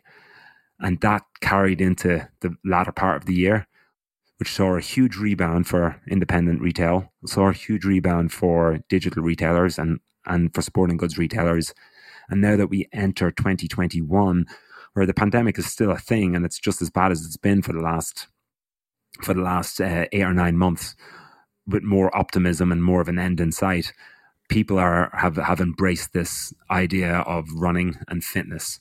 So I hope that, USA Track and Field and, organizations can capitalize on this and get these people that have found running to start entering races, to start entering big events, to start training for marathons, and to start getting behind the sport of athletics. Like to realize, wow, I do this thing and I run, my 10-minute miles, but there's guys out there that can run miles in under 4 minutes, and there's girls out there that can run miles in under 4:20, and I want to know more about them. And how can we, back to your very earlier question, how can we connect that dot? We've all these new runners. USA Track and Field has an opportunity now to capitalize on a huge amount of running culture and running boom that we haven't seen for a very long time, maybe since 2008, since the recession. This is probably the biggest running boom we've seen. And right now, USA has amazing runners running amazing times. Great opportunity right now for the industry, and a great opportunity for the sport. I'm with you on that. And I think as we look ahead to the Olympic trials a few months from now here in the US, and maybe the games later this summer, and the return of road races and big marathons, that the interest is there, especially from the new runners who have never done these things and would like to immerse themselves for the first time. But to your point, I mean, USA Track and Field needs to jump in right now and say, hey, a few months from now, we are going to have the best athletes in this country in the sprints, in the middle distances, long distances, even field events, jumps. Yeah. They are going to be competing in Oregon. It's going to be on NBC. These are the folks that are going to represent our country. And not that everyone's going to try and make an Olympic team, but be inspired by these folks. Like, let them show you what's possible, and then take advantage of opportunities in your local area, or when we can travel to go and run some of the same events that they're going to be running later this year. And I mean, I think that'd be an amazing thing for just running as an industry and as a sport. Yes, and follow these athletes and learn who they are. Learn who Elle Purrier is, who just broke the American record in the 2 mile. And follow her journey as she tries to make the Olympic team. She's salt of the earth from Vermont, no pretense, not some elite, hides under her bed, except when she's running. There's so much information and so much transparency from runners right now. It's easy to become fans of athletes. It's easy to follow what they do. And I just hope that we can capitalize on the running boom. But definitely one of the good things to come from it, Mario, was, the last event that we both were probably at was the Olympic trials in Atlanta. And yes, I was pretty optimistic at that trials because there was a huge fan base there. It was awesome. We had a bar that we had rented, use of from the New Balance team. And it was just great to see ordinary people so psyched about what was going on in the trials because they had someone they knew in the trials race that just qualified, someone that was going to run, 240, but they were into it and they were learning about the athletes. And I was like, man, this is going to be a great Olympic year. And then, of course, a week later, we're cancelling, talking to people. So it's still there. That spirit that was shown in Atlanta is still there. And there's just more people behind it now. So we need to get everyone behind the athletes as we head to Eugene. And I'm not optimistic that there'll be fans in the stadiums in Eugene, but I'm optimistic that they'll have a trials of some description. So to your point, we need to get people to watch and buy into and follow the careers of all of these runners and throwers and jumpers. Looking ahead, if you had to make predictions, what do you think are going to be some of the lasting changes we see in the sport of running, but also the industry of running? Well, I think right now the shoe technology debate, again, I would love your point of view on it, knowing that you're coaching athletes and you have athletes that are competing in this world now. This is a change, an industry change that's going to last forever. We have the pre-shoe technology era and the post-shoe technology era, and if you're on the one side of 2016 or 2017, you're in the pre-era. New Balance makes an amazing racing flat now that's super fast, and we've got spikes that are super fast. And so I think it's great that runners have the options. I don't like the fact that I look at races now and I see an athlete run really, really fast. And in the 1990s, you'd say, are they on EPO? And now you're saying, what kind of shoes are they wearing? And it's just part of, I need to reset myself mentally and stop comparing someone who ran 2:11 or a female that ran 2:32 and then look at someone now running 2:09 or 2:26 and say, wow, they're that much better. Is it what has changed? Well, I think training has definitely changed. Nutrition's gotten better. I think just knowledge of the body and health has gotten better. Sleep, people are paying more attention to a lot of the small bits. And then the shoes have gotten better and have made people just run faster. So I think that's going to be the big takeaway of our current era right now, the shoe debate. What do you think, Mario? What are you seeing? Yeah, I've been thinking a lot about this myself. I wrote about it in my newsletter this past week because starting in 2016, we saw it in the marathon. All of a sudden, there was this tidal shift in regard to how fast people were running at the top of the sport on down. And going back a year to the Olympic trials, looking at the feet of all of the competitors, I don't know the exact number, but it was definitely over 75, if not over 90% of the participants who are racing in some sort of carbon-plated Pebax foam super shoe from, pick your brand.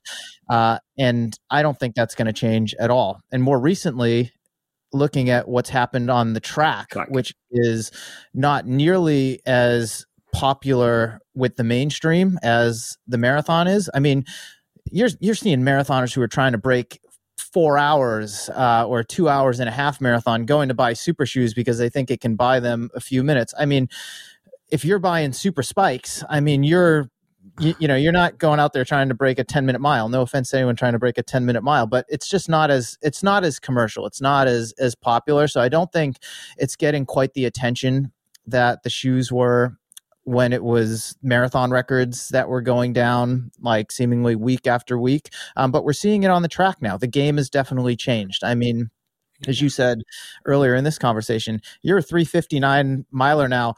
I don't want to say it doesn't mean anything, but it doesn't mean what it did years ago. I mean, It's almost like that's a dime a dozen for a U.S. male now, especially when you've got high schoolers who are breaking 4 minutes with more regularity than they ever have, or if they're threatening 4 minutes with more regularity than they ever have.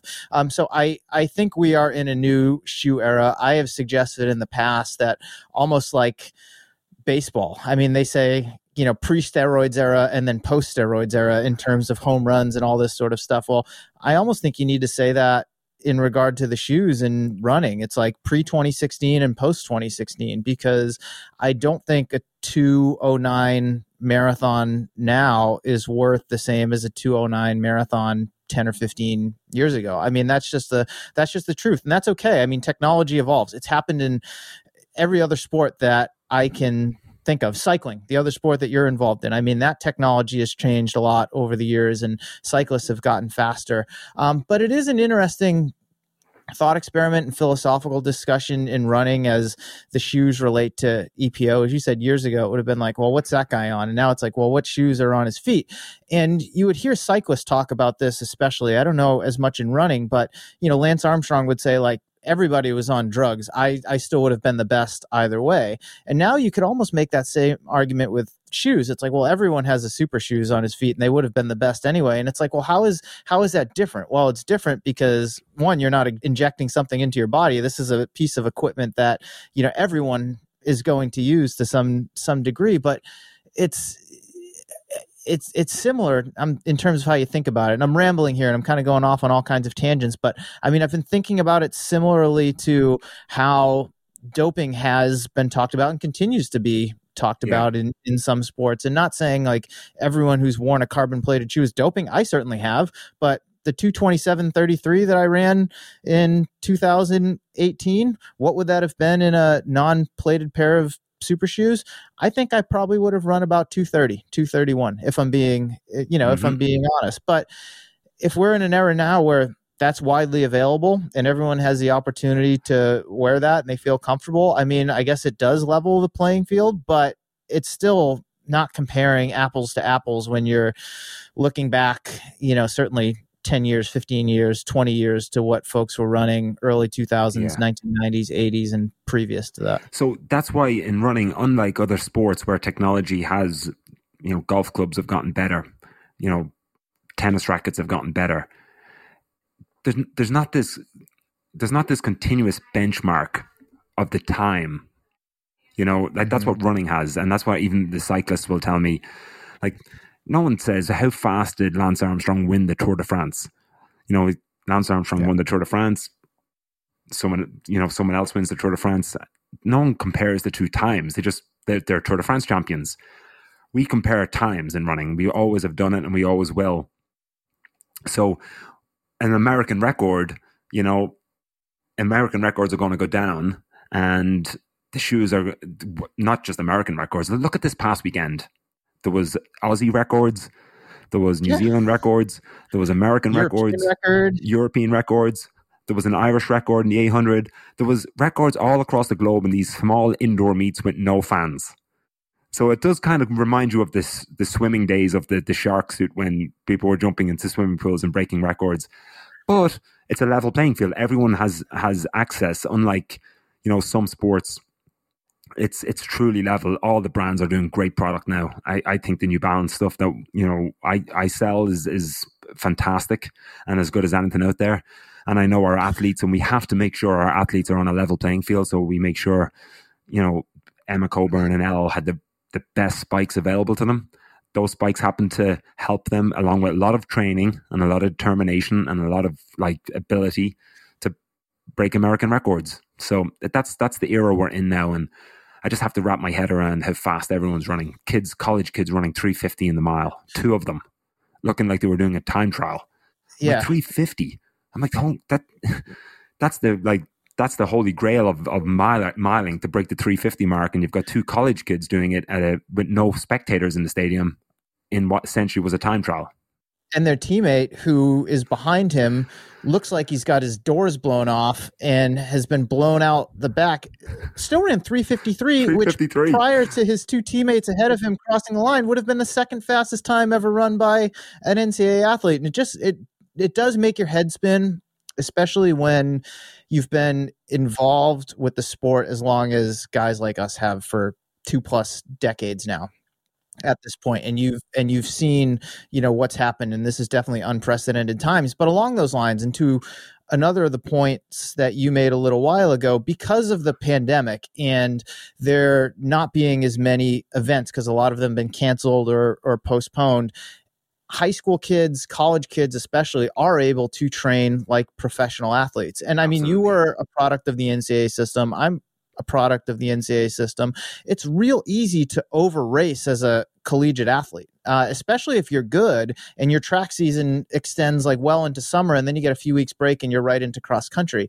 And I think with the last year, a lot of meets and stuff getting canceled, major marathons getting canceled, athletes in general have less opportunity to compete. When they do get a chance to compete, one, they want to make the most of it because they're not sure when that next opportunity is going to come. And this being an Olympic year, they want to hit a qualifying time if that's something that is important to them.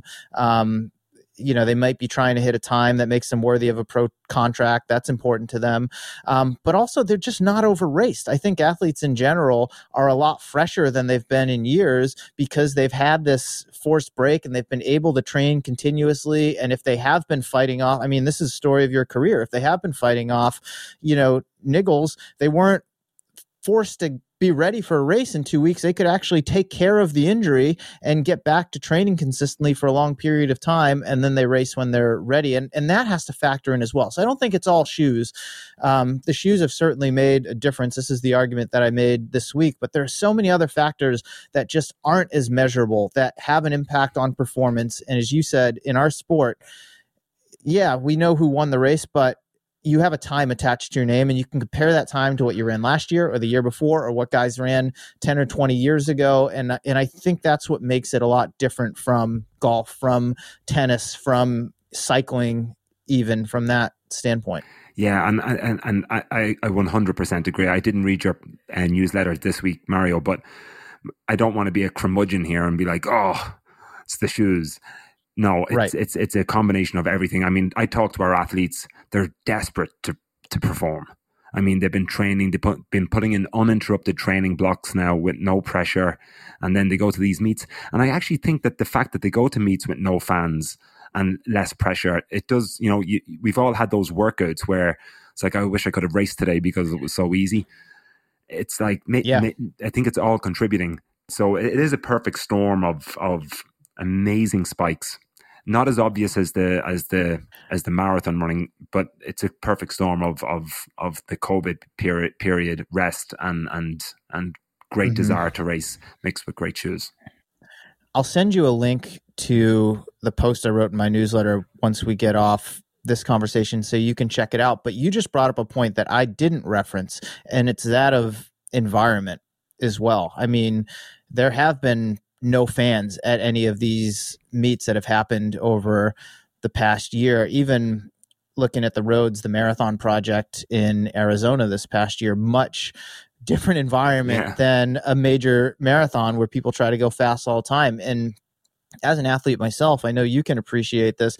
It is a different feeling when you're on that starting line, and it feels more like practice with your teammates where you're just trying to run the best workout possible versus being on the start line, fans surrounding you from, all angles, people going crazy. You can't even get inside your own head because there's just so much stimuli around you. I mean, that, again, you can't quantify that, but for sure that has an effect on some athletes who struggle when they're in an environment where it's obvious that the pressure's on. There are a ton of fans in the stands. There's the energy and excitement of the meet. There's scoring involved in all of that. And a lot of those things have been stripped away.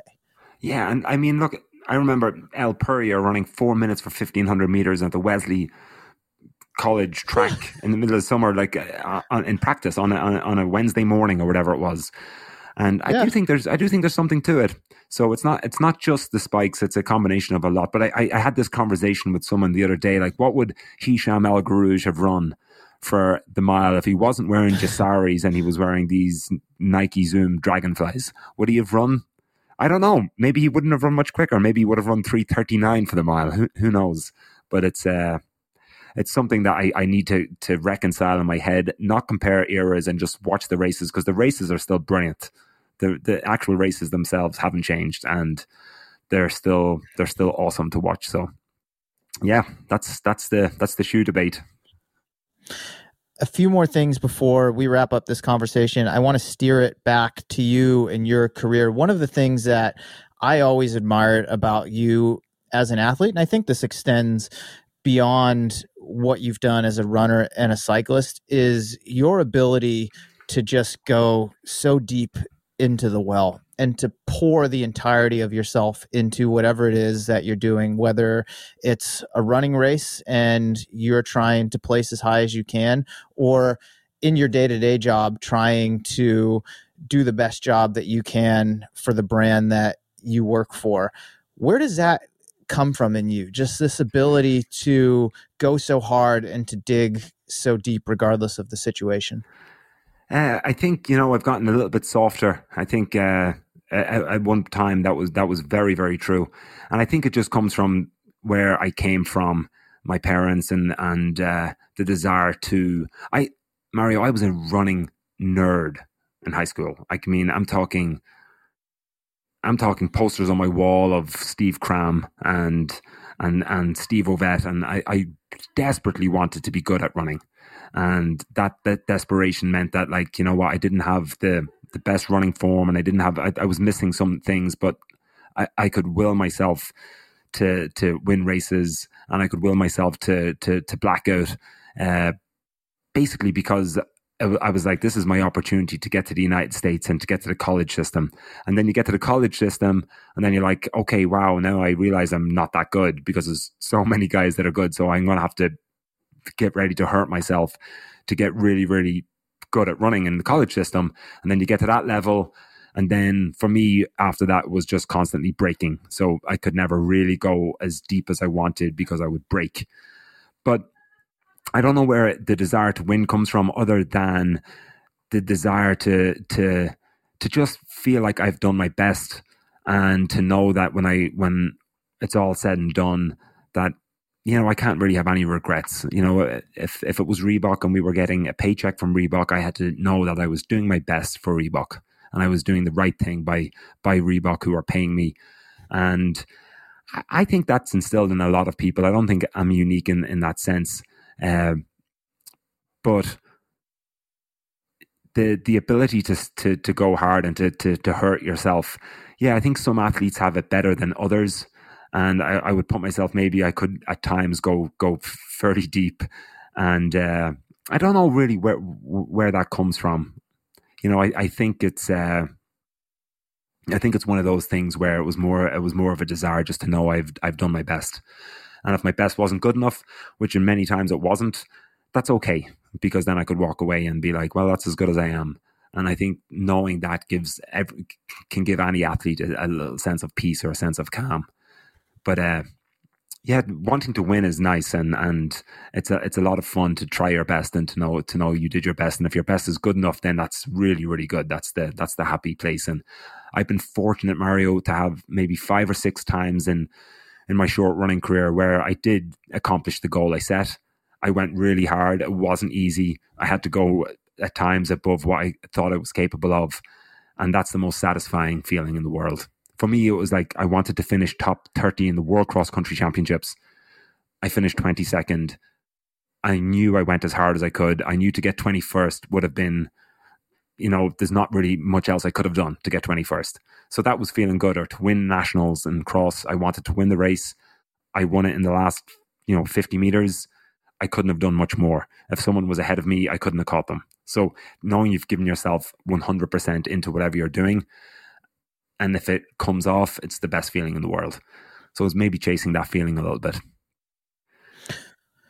One thing you said earlier in this conversation that caught me by surprise that I wanted to follow up on is When you said you've had issues with confidence in the past, and it was in the context of racing that you had mentioned it earlier, I'd love to dig a little bit deeper into that. What do you mean that you've had confidence issues, whether it's in racing or other areas of your life?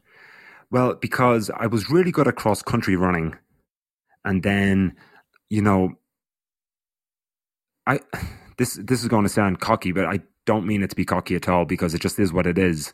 But I was never worried about racing anybody in cross country. Maybe I was a little bit worried when Alan Webb showed up to Mayor's Cup, but for the most part, if I was fit, I kind of knew I was going to be very hard to beat on a cross country course. I would take that same field and put us on a track, and I'd look at other people running around me. They were taller than me because I was so hunched and so broken, and a lot of getting beaten down on the track eroded all my confidence. So I would go to track meets and I wouldn't expect ever to win a race. And that sucked when you coming off a cross country that I was very confident of winning. So, you know, even when I won nationals in cross, I was in great shape indoor. When we, in that 3K, when we passed you with a lap to go, I was in great shape. And I think if I had had the confidence that I was carrying around when I was in the cross-country mode, I think I might have run, 750 that day instead of 755 or 56 or whatever we ran. I probably would have maybe won nationals in the 5K instead of finishing third and letting David Kamani and Matt Lane run away from me. In the cross-country, I wouldn't have let that happen. But I was always running scared, and the track never felt comfortable to me. And yeah, I definitely lacked confidence, and by the end, I had no confidence on the track. I stopped the dream of going to the Olympics because I was like, I'm just not good enough for it. I wish there was an Olympics for cross country. So confidence is something that for me was always tough to attain. But I grew in confidence in cross country, and then I grew in confidence in my professional career because I really was comfortable with what I was doing. But on the track, too many injuries, getting my doors blown off too much, not being able to have that nice speed endurance sweet spot on the track. I could either go really, really fast or fairly slow. I was terrible at that, 64-second lap pace that you needed to be really good at for a 5K on the track. I was never comfortable at that pace. And yeah, I had no confidence that I was ever going to be successful on the track, especially after about 2001. Very quickly it went downhill. So I think it affected me tremendously. When I had the opportunity to do well, I would create excuses in my head before the race. This concept, Mario, I think a lot of runners do it. You probably did it yourself, where you convince yourself that you're sick, or you've got a head cold, or you've got a niggle. You're making up the excuse before the race. I never did that in cross country, ever. And in the track, I did it all the time. I was like, what am I going to tell Ray when I get beaten today? Like, that's a terrible attitude to have. And yeah, I don't know why it was. I just think it was a combination of, it felt like an alien sport to me. The most beautiful part and the most popular part of running is the track. And it was the thing I was weakest at. And the piece that's probably least popular in distance running is cross country. And that's the one thing I was really good at, which is why I'm happy the NCAAs is going to be shown on ESPN for the next few years. And I just saw that announcement. Yeah. And it's why I love cross country running, because it gives people like me, who are not the most elegant track runners, the opportunity to race and compete and win against Olympic level track runners. It's the great equalizer. I think so. They always said it back when I was a kid. Cross country was really popular, much more so than it is now. And they used to always say that, like, the British National Cross Country Championships had 3,000 people would run that race. And you would have the milers versus the marathon runners over 14K of cross country. And sometimes a miler would win, and sometimes a marathon runner would win. Sometimes it would be a Steve Ovett. Sometimes it'd be a Steve Jones. That's what's amazing. And I talked to Paula Radcliffe about this when I was getting treatment from Ger Hartman, because she was one of the only other people I knew that loved cross country the same way I did. Like, it was her favorite discipline. And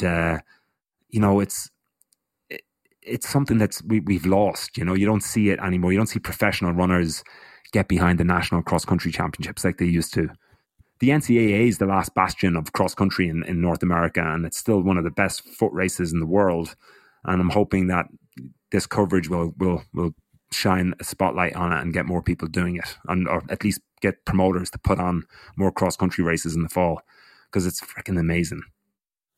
I agree with you. And with any luck, hopefully someday we'll see it in the Olympic program. I know it's not going to be in it in 2024, but I still hold out hope that cross country will be an Olympic sport. I can't think of a better one for the athletics program that combines this team element of countries racing against one another, but the best milers, marathoners, 5K runners in the world all converging into the same race and just letting them have at it for whatever it's going to be, 8K, 10K, 12K. Yeah, I'd be amazing. And you know, they could even put it in the Winter Olympics and have it as part of a winter program, like where it's muddy and wet and like, you know, most of the Olympic Games, Winter Olympic venues are not necessarily blanketed in snow. Like they're especially low down. Like when they had them in Vancouver, it was really nice. You could have had an awesome cross country race, but yeah, I think the emphasis needs to be put back. I think World Athletics needs to do a better job with the World Cross Country Championships. Countries need to send full teams to the World Cross Country Championships, not just, you know, there's been a little bit of a lie down and roll over attitude towards cross country. Kenya is so good. Ethiopia and Kenya and Uganda are dominating. Well, get in there. I mean, you put the best 6 females or best 6 males in America on a cross country course that's, you know, tough. I think they do need to make the courses a little bit muddier and a little bit like different than the track and the road. You'll see athletes do really well and compete really well, and particularly on the women's side. I mean, you've had the likes of Dina Drossen or Dina Castor and Paula Radcliffe and so on winning, Sonia O'Sullivan winning World Cross Country Championships. So I don't like this attitude that like it's all about East Africa and that's it. When we were younger, the East Africans were still the best at it, but there was always amazing. You know, you had a Todd Williams finishing top 10. You had a John Brown from the UK finishing top 10 when I was younger, and they were mixing it up. They were right there, and they were running amazing. And I wish we could get that back. Well, even prior to that, I mean, you're Irish, but here in the U.S., you go back to the days of Pat Porter, who was competitive at the world level. Lynn Jennings, even before Dina Drossen, Dina Castor. I mean, I think the greatest cross-country runner we've ever had here in the United States, but they were the best runners in the country, period. And to your point, that's exactly what we're missing here now. And I think in a lot of European countries as well, cross-country is an afterthought. So the best runners are picking up an appearance fee at a major marathon, or they're trying to run under 13 minutes on the track, and they're not prioritizing cross-country. And that, to me, because I love cross-country as well, it's my first love. It was my entry point into running. It's really sad.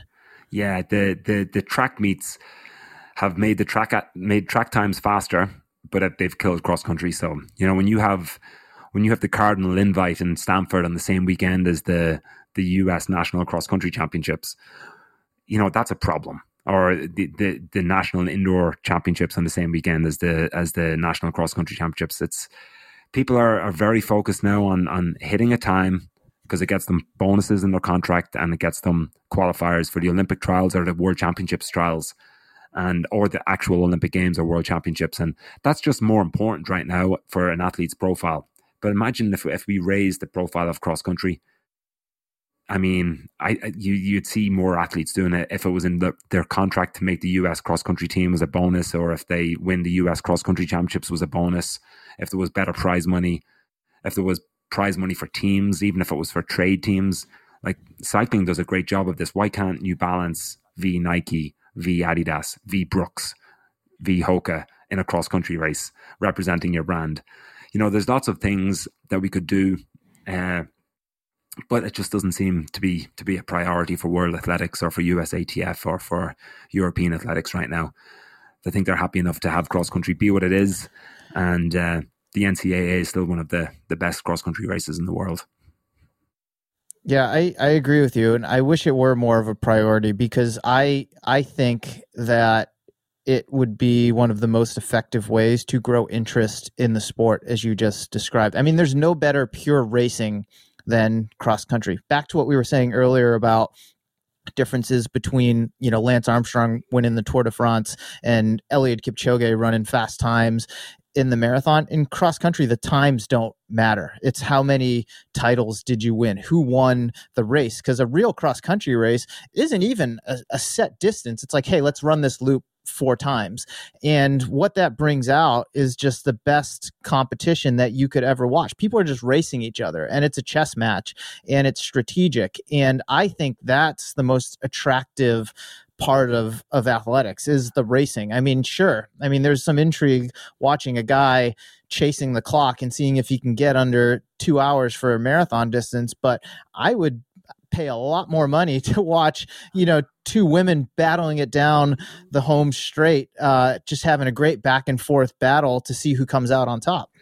Yeah, I agree. And that's just a personal thing. I love watching a great track race. I love watching a great marathon, but when the clock doesn't matter, when no one says what time did you run. Look, granted, we've fallen into in the US, especially in the college system, because we run the same courses on the same conditions year in and year out. We have developed like, what time did you run at Van Cortlandt Park? What time did you run at Franklin Park? And it is a good benchmark. Mm-hmm. But yeah, at the old days of the World Cross Country Championships, when it was, Gebre Selassie could always beat Paul Tergat on the track, but Paul Tergat could always beat Gebre Selassie in cross country. And I loved watching that whole dance take place over the years. And then they both meet each other at the marathon, and they go back and forth at the marathon.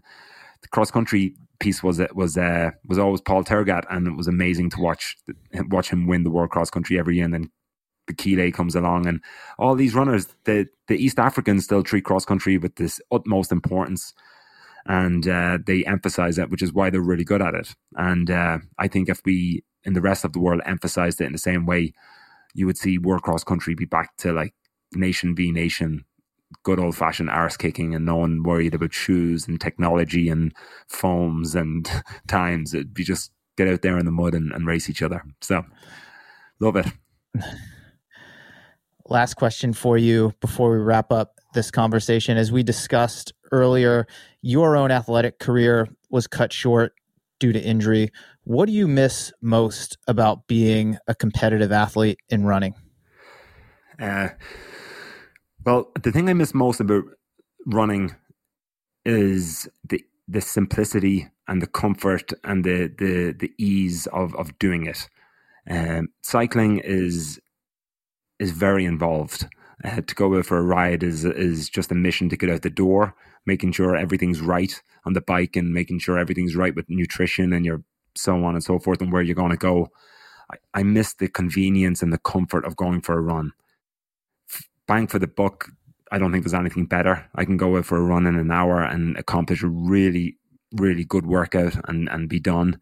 So I miss the comfort I used to get from going for a run by myself, and the feeling I got from a day when I was feeling good and I could bounce along the road or bounce along the trail.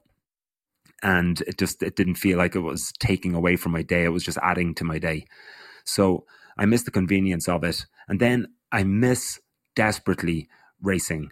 And I miss the fact that I've never had the opportunity to run a marathon, even though I knew I could run a good marathon if I didn't get injured.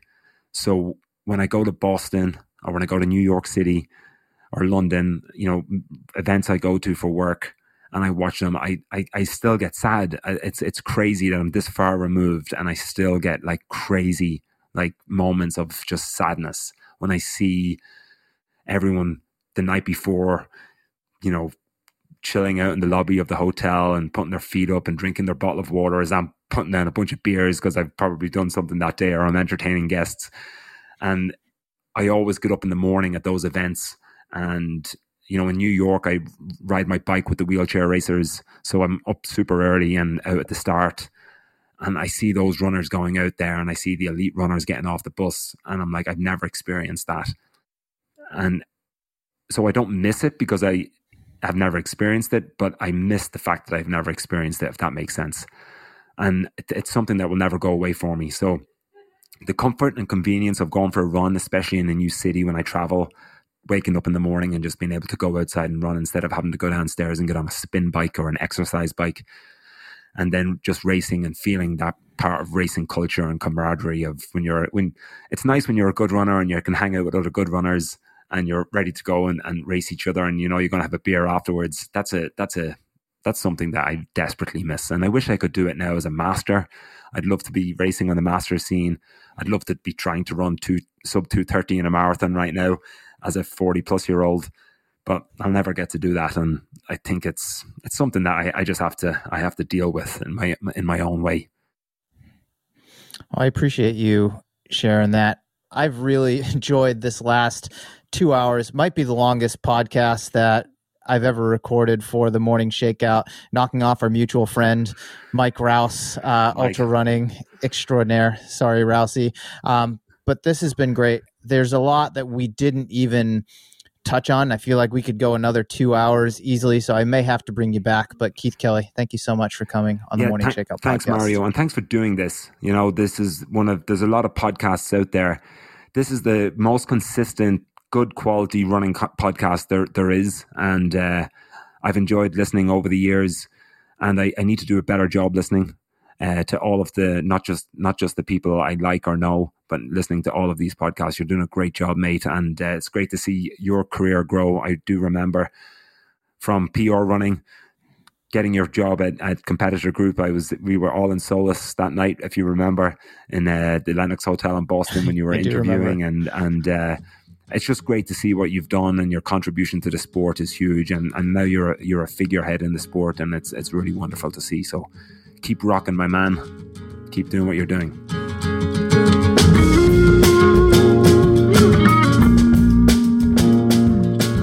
All right. Thank you so much for listening in to the Morning Shakeout podcast. A big thank you to both Goodr and Girls on the Run for sponsoring this episode. Goodr makes the most affordable performance sunglasses on the planet, with most pairs coming in at just $25 to $35 a piece. They come in a nice range of styles and colors, and they don't bounce, they don't slip, and they're polarized to protect your eyes. If you want to support the podcast and treat yourself to a pair of Goodrs, head over to goodr.com/Mario or enter the code Mario at checkout to take advantage of a great deal. 13% off your order. That's goodr.com/Mario. That's MARIO to get 13% off your first pair of shades. Look good, run Goodr. Girls on the Run has been inspiring girls to know and activate their limitless potential and boldly pursue their dreams.